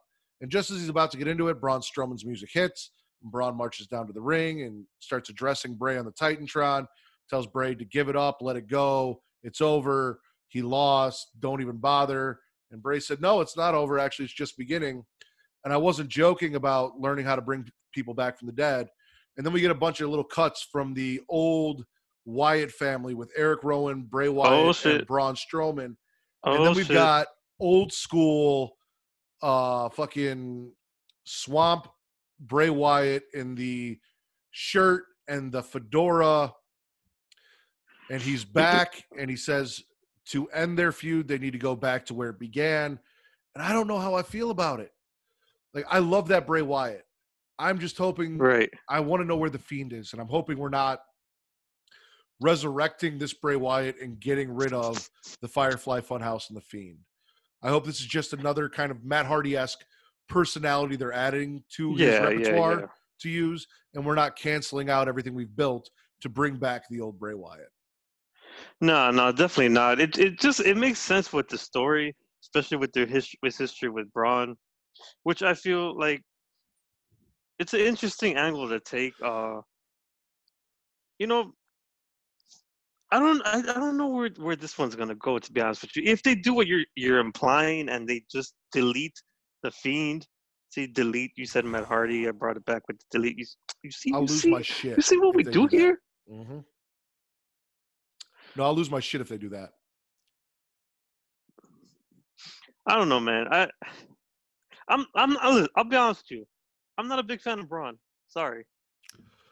No, I'm not. I mean, listen, RN over on the Smackin, the Smack Raw podcast, he talks shit about Braun all the time, the stupid freight train thing, and I think they definitely blew their chance with Braun. They had a chance with Braun a couple years ago where he should have pulled the trigger and they didn't. Braun Strowman is younger Big Show. That's his future, right there. He's just gonna be another Big Show with less charisma. So, SmackDown, spit, swallow. SmackDown. SmackDown. I don't even. You know what? I don't even put that in. Okay, so you're not even fucking. That with one SmackDown. was just. That one was just a limb dig for me, not for me. Okay. I'm gargling undecidedly just because I'm curious as to what they're gonna do with Bray Wyatt, and that actually really piqued my interest there at the end. So I just feel like nothing happened. Like I don't feel like I really missed anything much. You know what I mean? no, you really didn't. Like I said, I mean, other than Matt Riddle's debut, like there wasn't a whole lot there. Absolutely not. It was like 10 minutes. It was like 5 minutes of missionary, bro. Like basic, bland. Am I gonna get to shit? We're on Pornhub. We're on Pornhub. Come on. No, yeah, that's all we did last week was make sex references. That's all I really do. I have to go in and clarify sometimes on Twitter when I respond to somebody's tweet that I'm not making a sexual innuendo because I make so many. Over on NXT, we kick it off with the tag team title match. It's Breezango versus Imperium, and Breezango. Fucking Breezango, bro. That hip hop Imperium parody, dude. Dude, fucking perfect. I'm putting that in my WWE theme songs. The fuck to Mega Mix, like I loved it. Fucking perfect, bro. Breezango loses. Obviously, Imperium retains the titles. We also got Indashir down there with Malcolm Bivens. Ringside, Malcolm Bivens is kind of keeping his team back from really getting involved, telling them to, chill out, don't go after him. We're not there yet. Dude, it was a great match. I like this. Yeah. Breezango, we're going to be fun in our entrances and serious in the ring. Imperium, those two guys are great. Indashir is going to be hopefully that next, AOP Viking Raiders tag team in NXT. Yeah. Hopefully they use them right. I'm all for it. Them big athletic men like that come out of NXT, perfect in like a fucking ladder match, or let's say they do all these crazy tag matches that they can do. It'd be perfect. I haven't seen too much of what they can do. They seem athletic for big guys. So it's definitely interesting. And I don't know if you know too much about Malcolm Bivens, but dude's fucking hilarious, bro. So I've seen some of the stuff that he's done with Mia Yim and Keith Lee, like on social media and shit like that. Yeah. But I didn't see any of his independent fucking funny. Work. Just I gotta find this fucking feud with Orange Cassidy, and I gotta pass that one to you, bro. It's fucking. Oh yeah, shoot that in my DMs. I will shoot that load all over your DMs, definitely. So the next. But speaking of load, in this shooting the load, in this match, at the end of this one, if I'm not mistaken, wasn't this where like a whole bunch of tag teams came out, or it was just I think it was just Indashir, Breezango, and Imperium. I could have sworn there was another. Go ahead, continue. If there was, I missed it, and I was a little distracted at the beginning of NXT. So if I did, I apologize. How are you going to be a whole ass wrestling podcast? You're being distracted watching wrestling. Listen, I will explain that to you off air. That is not something I can put out on air, but I'll explain it to you when we stop recording. The next segment's interesting though, because especially today, we're finding out what's next for Velveteen Dream, and Velveteen Dream had some more allegations against him come to light today. So we may really, yes. There were a couple more people that came out of the woodwork talking about Velveteen Dream, kind of corroborating the original claim. So who knows what is next for Velveteen Dream? Dexter Lumis is in Velveteen Dream's room. He drew a picture of the two of them as NXT champions and slides it onto the couch next to Velveteen Dream, trying to remain unseen. Dream picks it up and he's like, yeah, you know what? That's not going to happen. I was there because Dexter was convenient, but the Dream works alone. I've loved Dexter Lumis. Like I said, I don't know what we're going to get from Velveteen Dream, especially with these new allegations, if, they're real or not, or what's going to happen. Mm-hmm. We'll have to see. I just hope that Dexter doesn't suffer if they do decide to remove Dream. Oh, no, 100%. I think he'll be fine, dude. I mean, Loomis came straight out of Reno 911.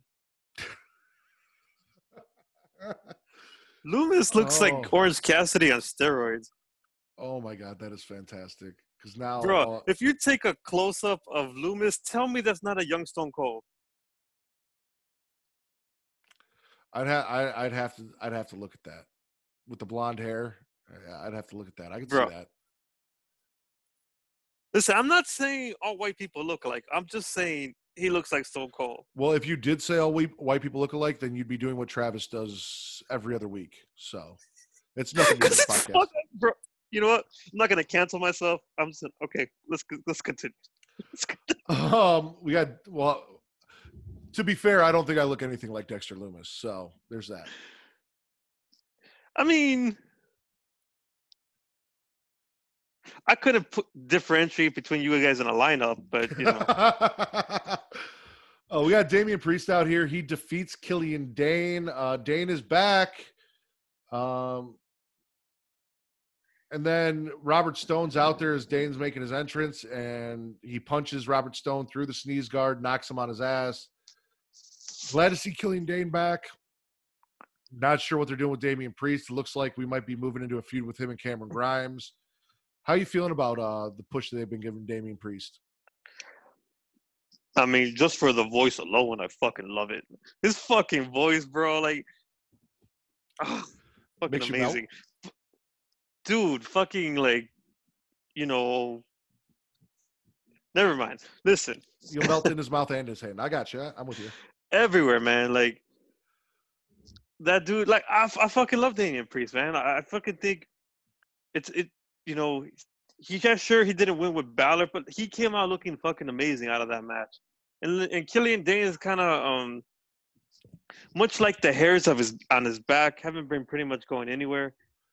He's just been spinning his wheels. Like, I feel like low key he might need to be in another group. I don't think him being solo has been working out. They really fucked Sanity up, man. They really fucked that up.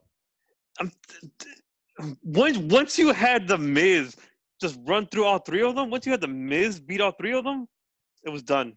That shit was a wrap. They killed it. We got a promo from Santos Escobar. He comes out to tell us that he is here to rewrite the history of Lucha Libre, and that he is a leader of leaders. So he's going to turn Joaquin Wilde and Raul Mendoza into leaders themselves.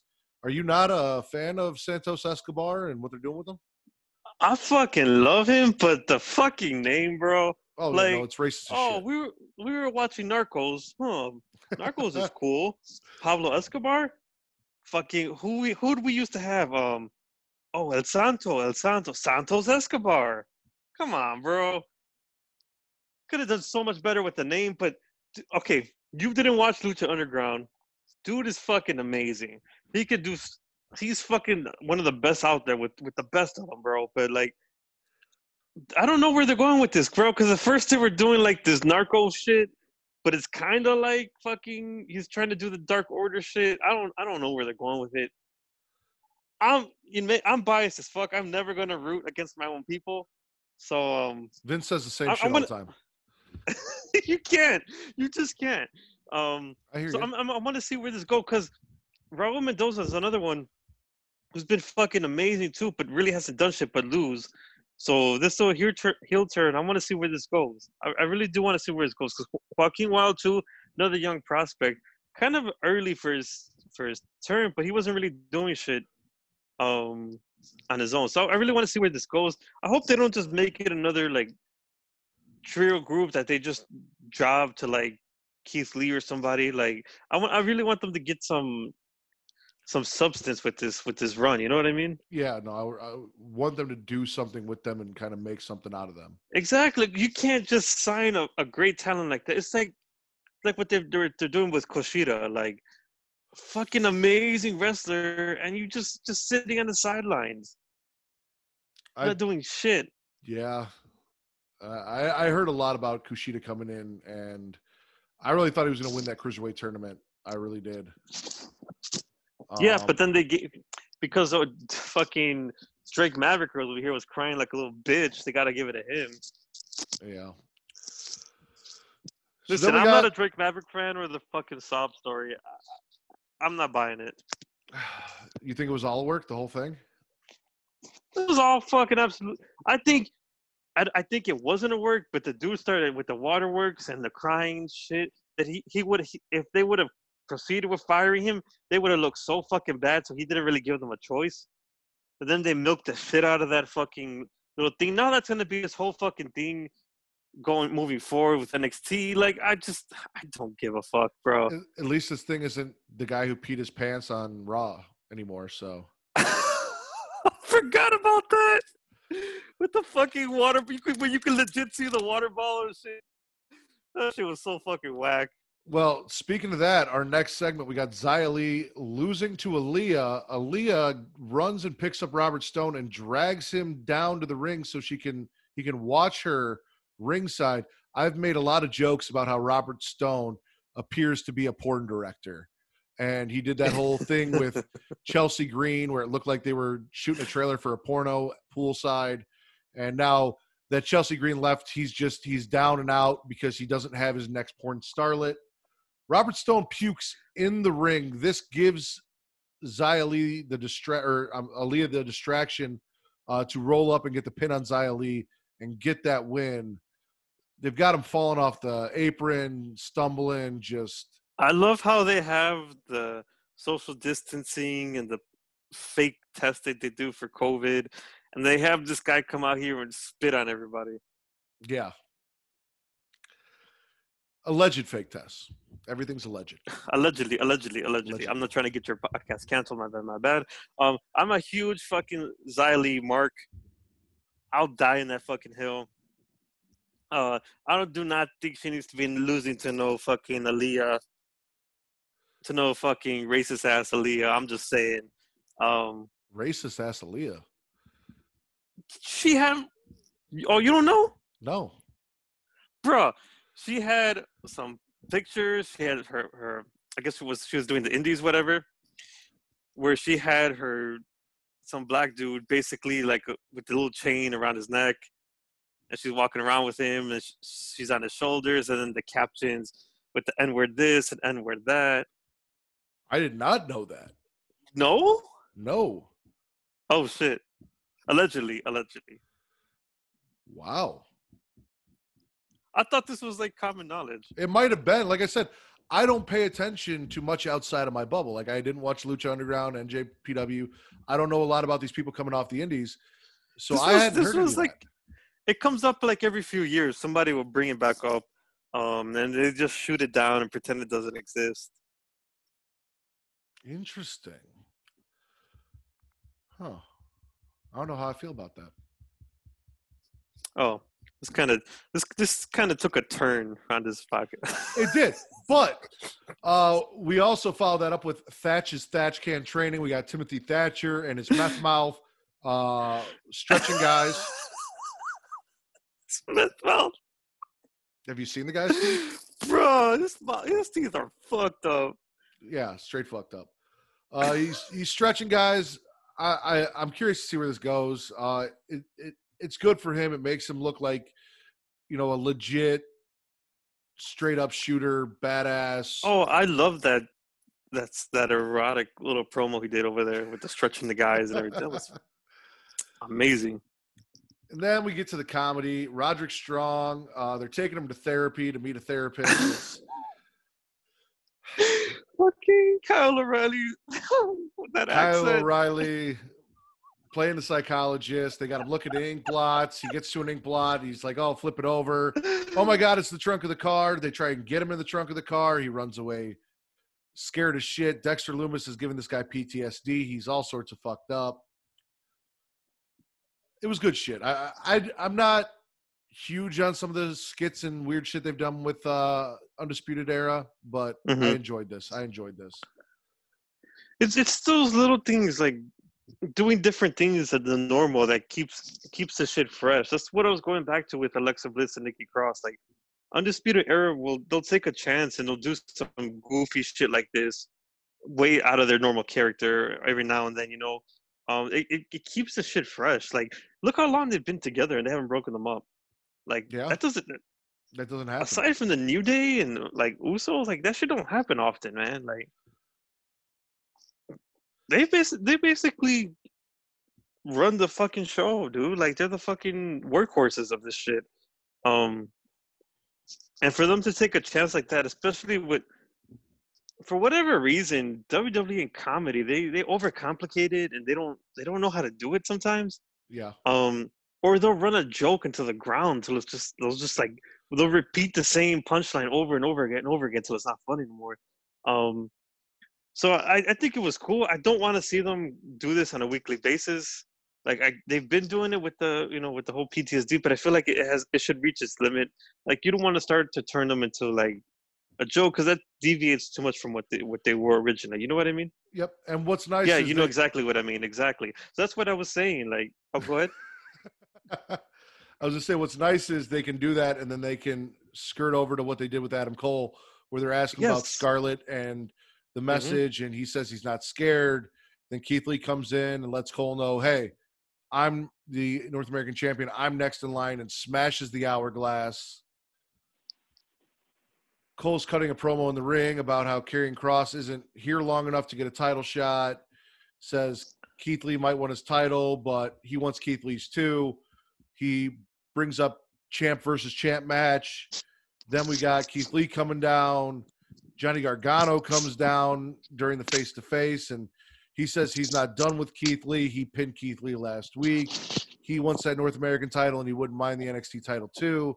And then Finn Balor comes out, and he's like, hey, everyone kind of fucking forgot about me, but I'm the man who built NXT. I'm the guy who got it to where it is, and I'll take both the titles myself. So we find out next week, and it's going to be a banger of a fucking match. Keith Lee versus Johnny Gargano versus Finn Balor, the North American title. The winner then goes on to take on Adam Cole in a champion versus champion match, winner take all. They're going to go head to head with Fyter Fest on July 8th with that match. Dude, I'm stoked. Oh, good point. Good point. Who you see going up against Adam Cole? Adam Cole's been champ for so long. Honestly, I want it to be Keith Lee, and I want Keith Lee to get both those belts. Like Keith Lee's my guy. I love Keith Lee. He's my favorite thing down in NXT right now. I'm all about 100%. Keith Lee. So 100%. Plus, he's the only. I mean, Finn's kind of in between, but Johnny's a heel. Mm-hmm. Keith Lee's the only full-on babyface in this scenario to take on the heel Adam Cole. So, I mean, I guess if you go by that, but I mean, they could easily, just push Finn Balor in that direction and have Finn Balor. It wouldn't surprise me if they have Finn Balor win everything. Yeah, he's going back and forth. So I could see that.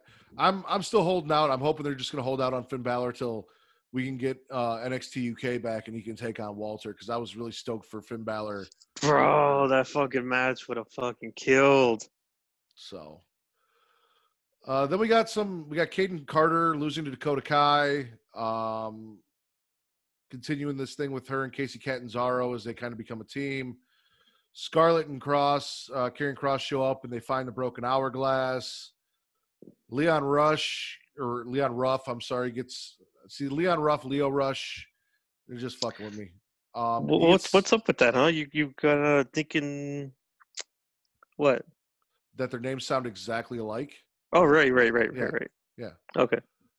He gets sacrificed to Bronson Reed, and then Bronson Reed calls out Karrion Kross, says he wants Kross next week because he's not happy about the way he got disrespected.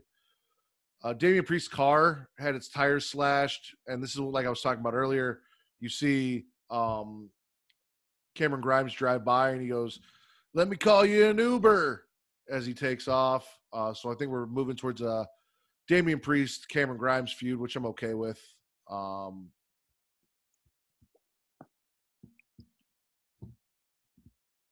Any thoughts on Priest?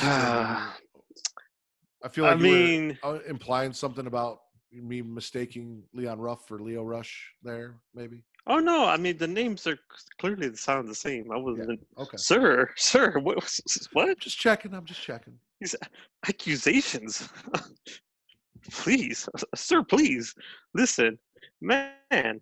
Uh, this thing with Trevor Lee, I don't know.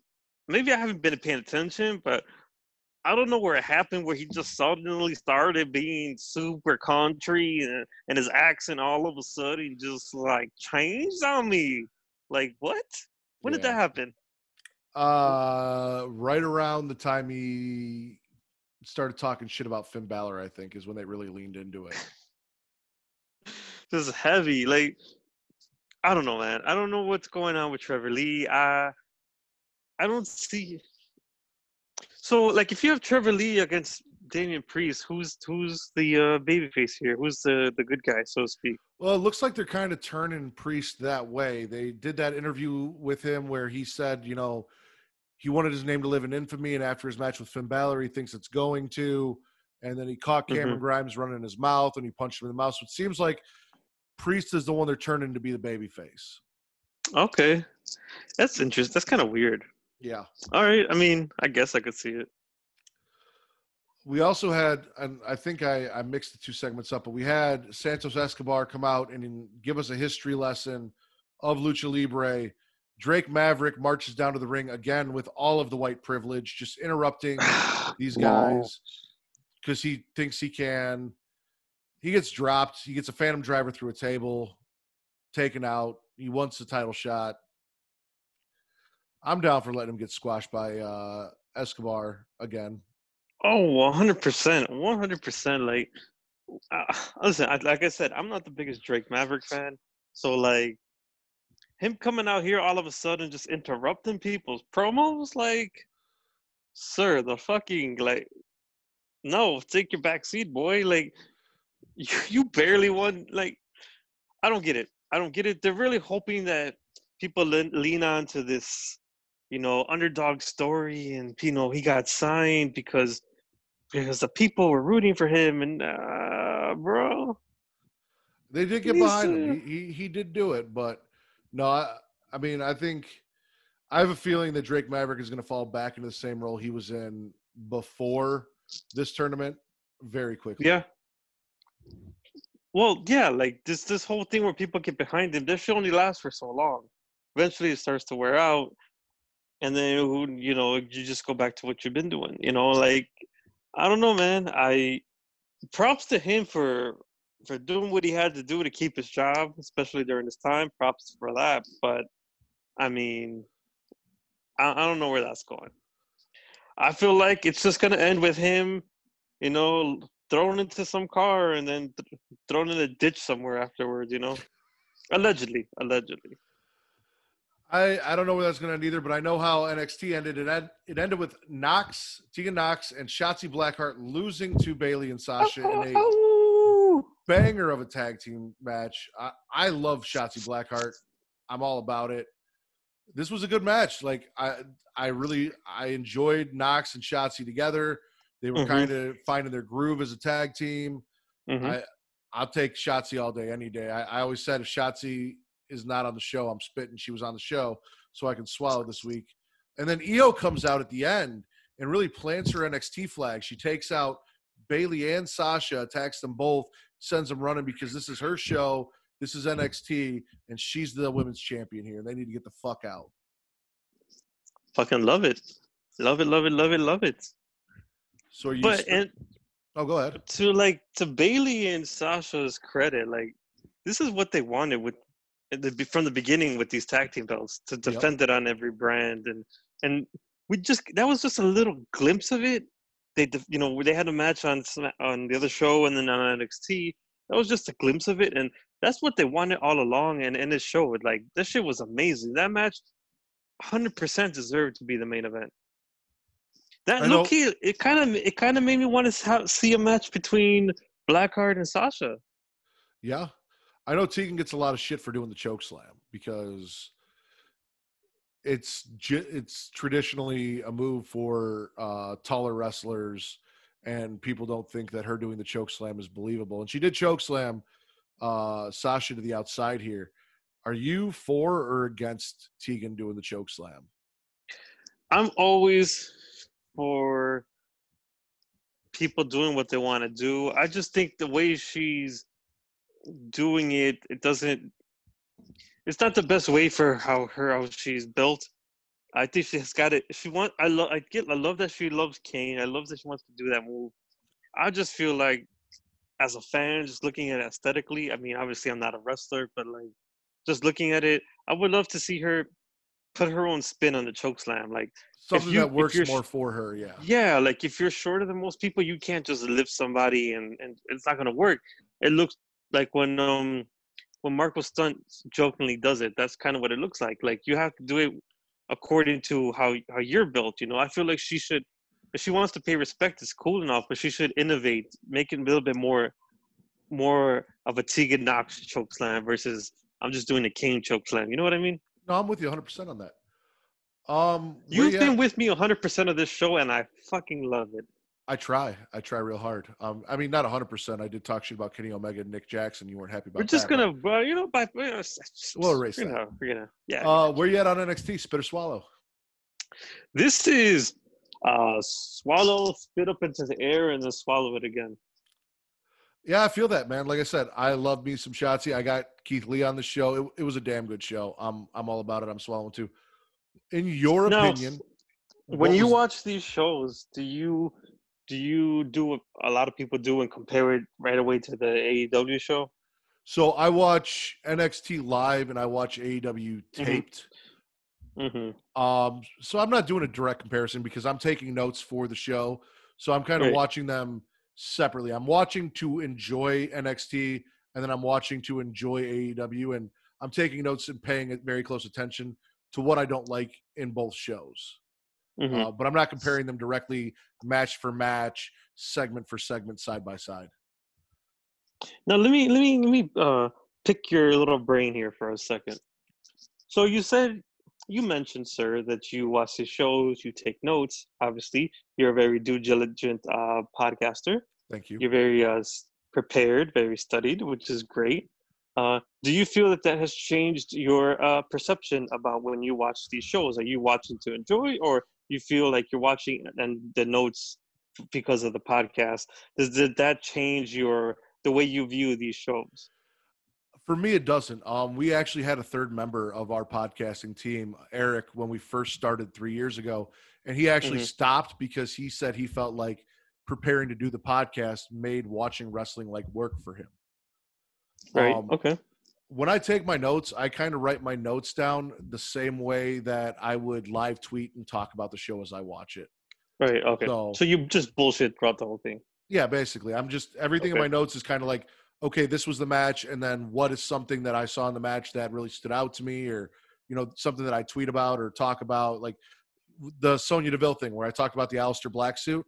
I put that on Twitter, and then I talk about it here because it was in my notes. Like, that's kind of how I prepare. So it really hasn't changed it for me, unless like something happens that I feel the pressure to where something I've got to cram the shows in and watch them just to get ready for tonight because something happened. I couldn't watch them when I wanted to. You know what I'm saying? I understand it. That's fair. That's a fair assessment. And you know what? It shows throughout your podcast. Like you're very, very well spoken, and it's like, like that's great. Obviously, you're not the better half of the show, but everyone has things to work on. You haven't even listened to the podcast, and you're giving Travis credit over here. No, I have, sir, please. I have listened to the podcast. Come on. You think I'm gonna miss an episode with the Get Your Podcast? Come on. I was just saying, man. Like you came on here, you acted like you had no idea what we did, and you got me. You played me. I thought it's part of my shtick, man. Just ever heard the phrase "play along"? I mean, unprepared. Well, you're not going to want to miss next week, guys, because next week, amateur hour over here, Saturday, I will be recording with Giselle from the Deadass Girls podcast. So, yes, bro, Deadass Girls, bro. Let me just say this. I fucking love the Deadass Girls podcast, bro. They're fucking amazing. And they are. You know what? It's a fucking travesty that they don't have a bigger following that they do. They deserve so much more followers, bro. They're fucking hilarious. I'll fucking die on that grave. Like they're so ain't nobody doing what the fuck they do, bro. Oh, And like no way. not even fucking close, bro. Like just from the fucking intros alone, like, like talking about pegging Satan and shit, like, bro, like it's just like they deserve so much more appreciation than that they get. Like, I'm not trying to like super like big up them, but yeah, fucking big up them. I'm fucking hype for them, and I'll fucking die on that hill. Well, you're definitely not going to want to miss next week because I think me and Giselle are going to have a blast and put on a hell of a show. Like you said, Bro, they always 100%. do. That shit is gonna blow this fucking episode out of the fucking water. Like, it's not even gonna be close. Like that next episode, the fucking viewers are just gonna fucking skyrocket, dude. She's I'll fucking give you the credit, hilarious. Benji, man. You came on here, you killed it. I had a blast doing this with you. We do have to Wait, wrap you it up kicking though, me man. out? We got to What? wrap it up. I normally go about an hour and a half. We're pushing 2 hours, so I'm gonna have you 2 tell hours, everyone. bro. I gotta work in the morning. What the fuck? Yeah, we've been doing this for about 2 hours. So tell everyone where they can find you if you want them to. Listen, of course, I think I'm not gonna come on a podcast and plug myself. I mean, bro, fucking amateur hour over here. Shit. Listen, my podcast, my own little podcast, is in the hiatus status only because I gotta get a few interviews cleared. Once those get cleared, then I can start putting out my episodes or whatever. So that's on the back burner for now, only just because of some technical legalities, whatever. Other than that, you can always catch me on fucking Twitter at Benji Calavera. Right now, obviously, due to this pandemic, I ain't no At fucking Calavera shows. Comedy, right? No, I had changed it because too Okay. many people had an issue fucking pronouncing it, so I was like, fuck it. Benji Calavera, let's just go with that. Okay. Much easier, much rolls off the tongue better, and it doesn't like pigeonhole. Whatever, it's a whole fucking thing. Point is, I was doing stand-up comedy before this fucking pandemic hit, so I don't have any like shows or anything to plug. I will eventually have content and shit whenever the fuck I get to it, because it's a whole fucking thing. But for now, you can always find me at Twitter, fucking Instagram. If you're still looking around the back pages, you can find me there too. Eventually, you'll be able to find me here on Pornhub. Just Not do your doing damn podcasting. thing. No, I mean, just doing other things. Yard work, apparently, a lot of yard work, pizza deliveries, plumbing. What else could I do on here? You got an OnlyFans? You know what? OnlyFans. You could catch me on OnlyFans. I could be your mom's favorite stepson on here. There you go. And you guys know you guys can always find us, me at Matt Ritter, that is at MATTRIDDER on Twitter. Also our Linktree/Creation World will give you the video options where you guys can find the Patreon, you guys can find the merchandise, you guys can find us on Pornhub and YouTube there, and I believe it's got the link to the Facebook groups. And Linktree/Smackin at Raw has all your audio links to get us on Spotify, iTunes, so on and so forth. So check those out. They are pinned in my tweet on my profile. What's up, man? Real quick, shout out to Tony Todd, the OG Candyman, for giving me a follow today. So fucking unexpected. Oh, that's dope as shit. Shout out to the man. Hell yeah. And also, guys, as always, check out our Facebook group, facebook.com/group/SmackinItRaw. And please go check out the other Creation World affiliated groups. You got the Facebook page, Facebook/Creation World, and the Super Flash Year of Tomorrow podcast, where we cover all the CW superhero shows that I've been filling in for Travis. I think this week is going to be my last week. Travis should be back. You guys can check that out at facebook.com/groups/Super Flash Year of Tomorrow. And Super Flash Year of Tomorrow is available everywhere you guys can find the Smackin' It Raw podcast. So please go check those out. You got anything else, man? Oh yeah, sure. Now that you're plugging shit, definitely go check out the Smackin' Raw pod. I joked about not listening. Obviously, I'm an avid listener. I've been listening since episode 1 from 3 years ago. 3 years ago, I've been an avid listener. It's nice to see that you guys have grown since at your first episode like 5 years ago. Like, I really appreciate. Like, I really, it's heartwarming to know that you know you guys started off with like 5 members, and you went to 3. Now you're down to 2, which is cool. You know, now you're down to 1, but the other one's coming back. That's cool. I'll be back. Travis Yes, will be Travis. back. You know, yeah. I think I don't know. This guy thinks I'm gonna come onto his podcast and not listen to an episode the night before, like for 5 minutes. You know, but like, definitely shout out to you. Like, shout out to y'all. Y'all fucking hilarious. Especially on Twitter and your episodes. Like, y'all have me fucking like legit have me fucking rolling over here. Like, I didn't think, and I want to thank everybody for giving me this opportunity to debut on Pornhub. Like, I didn't know so long ago, a young little boy growing up in the world, going to school, getting my studies, that one day I'd find myself on Pornhub. This has been such an enlightening moment. And I feel like the only way to end this would be to tell you, Smacking It Raw, that I will definitely, this Smacking It Raw is something that I will always swallow 100% of the time. Well, we really do appreciate that. And I'm so glad you came on, man. I do appreciate the love you guys have shown me on Twitter and coming out to help me and support this podcast. So for Benji Cavalera, I am your host, the Warden, Matt Ritter. And today we are Smacking It Raw, and we are the #1 wrestling podcast on Pornhub.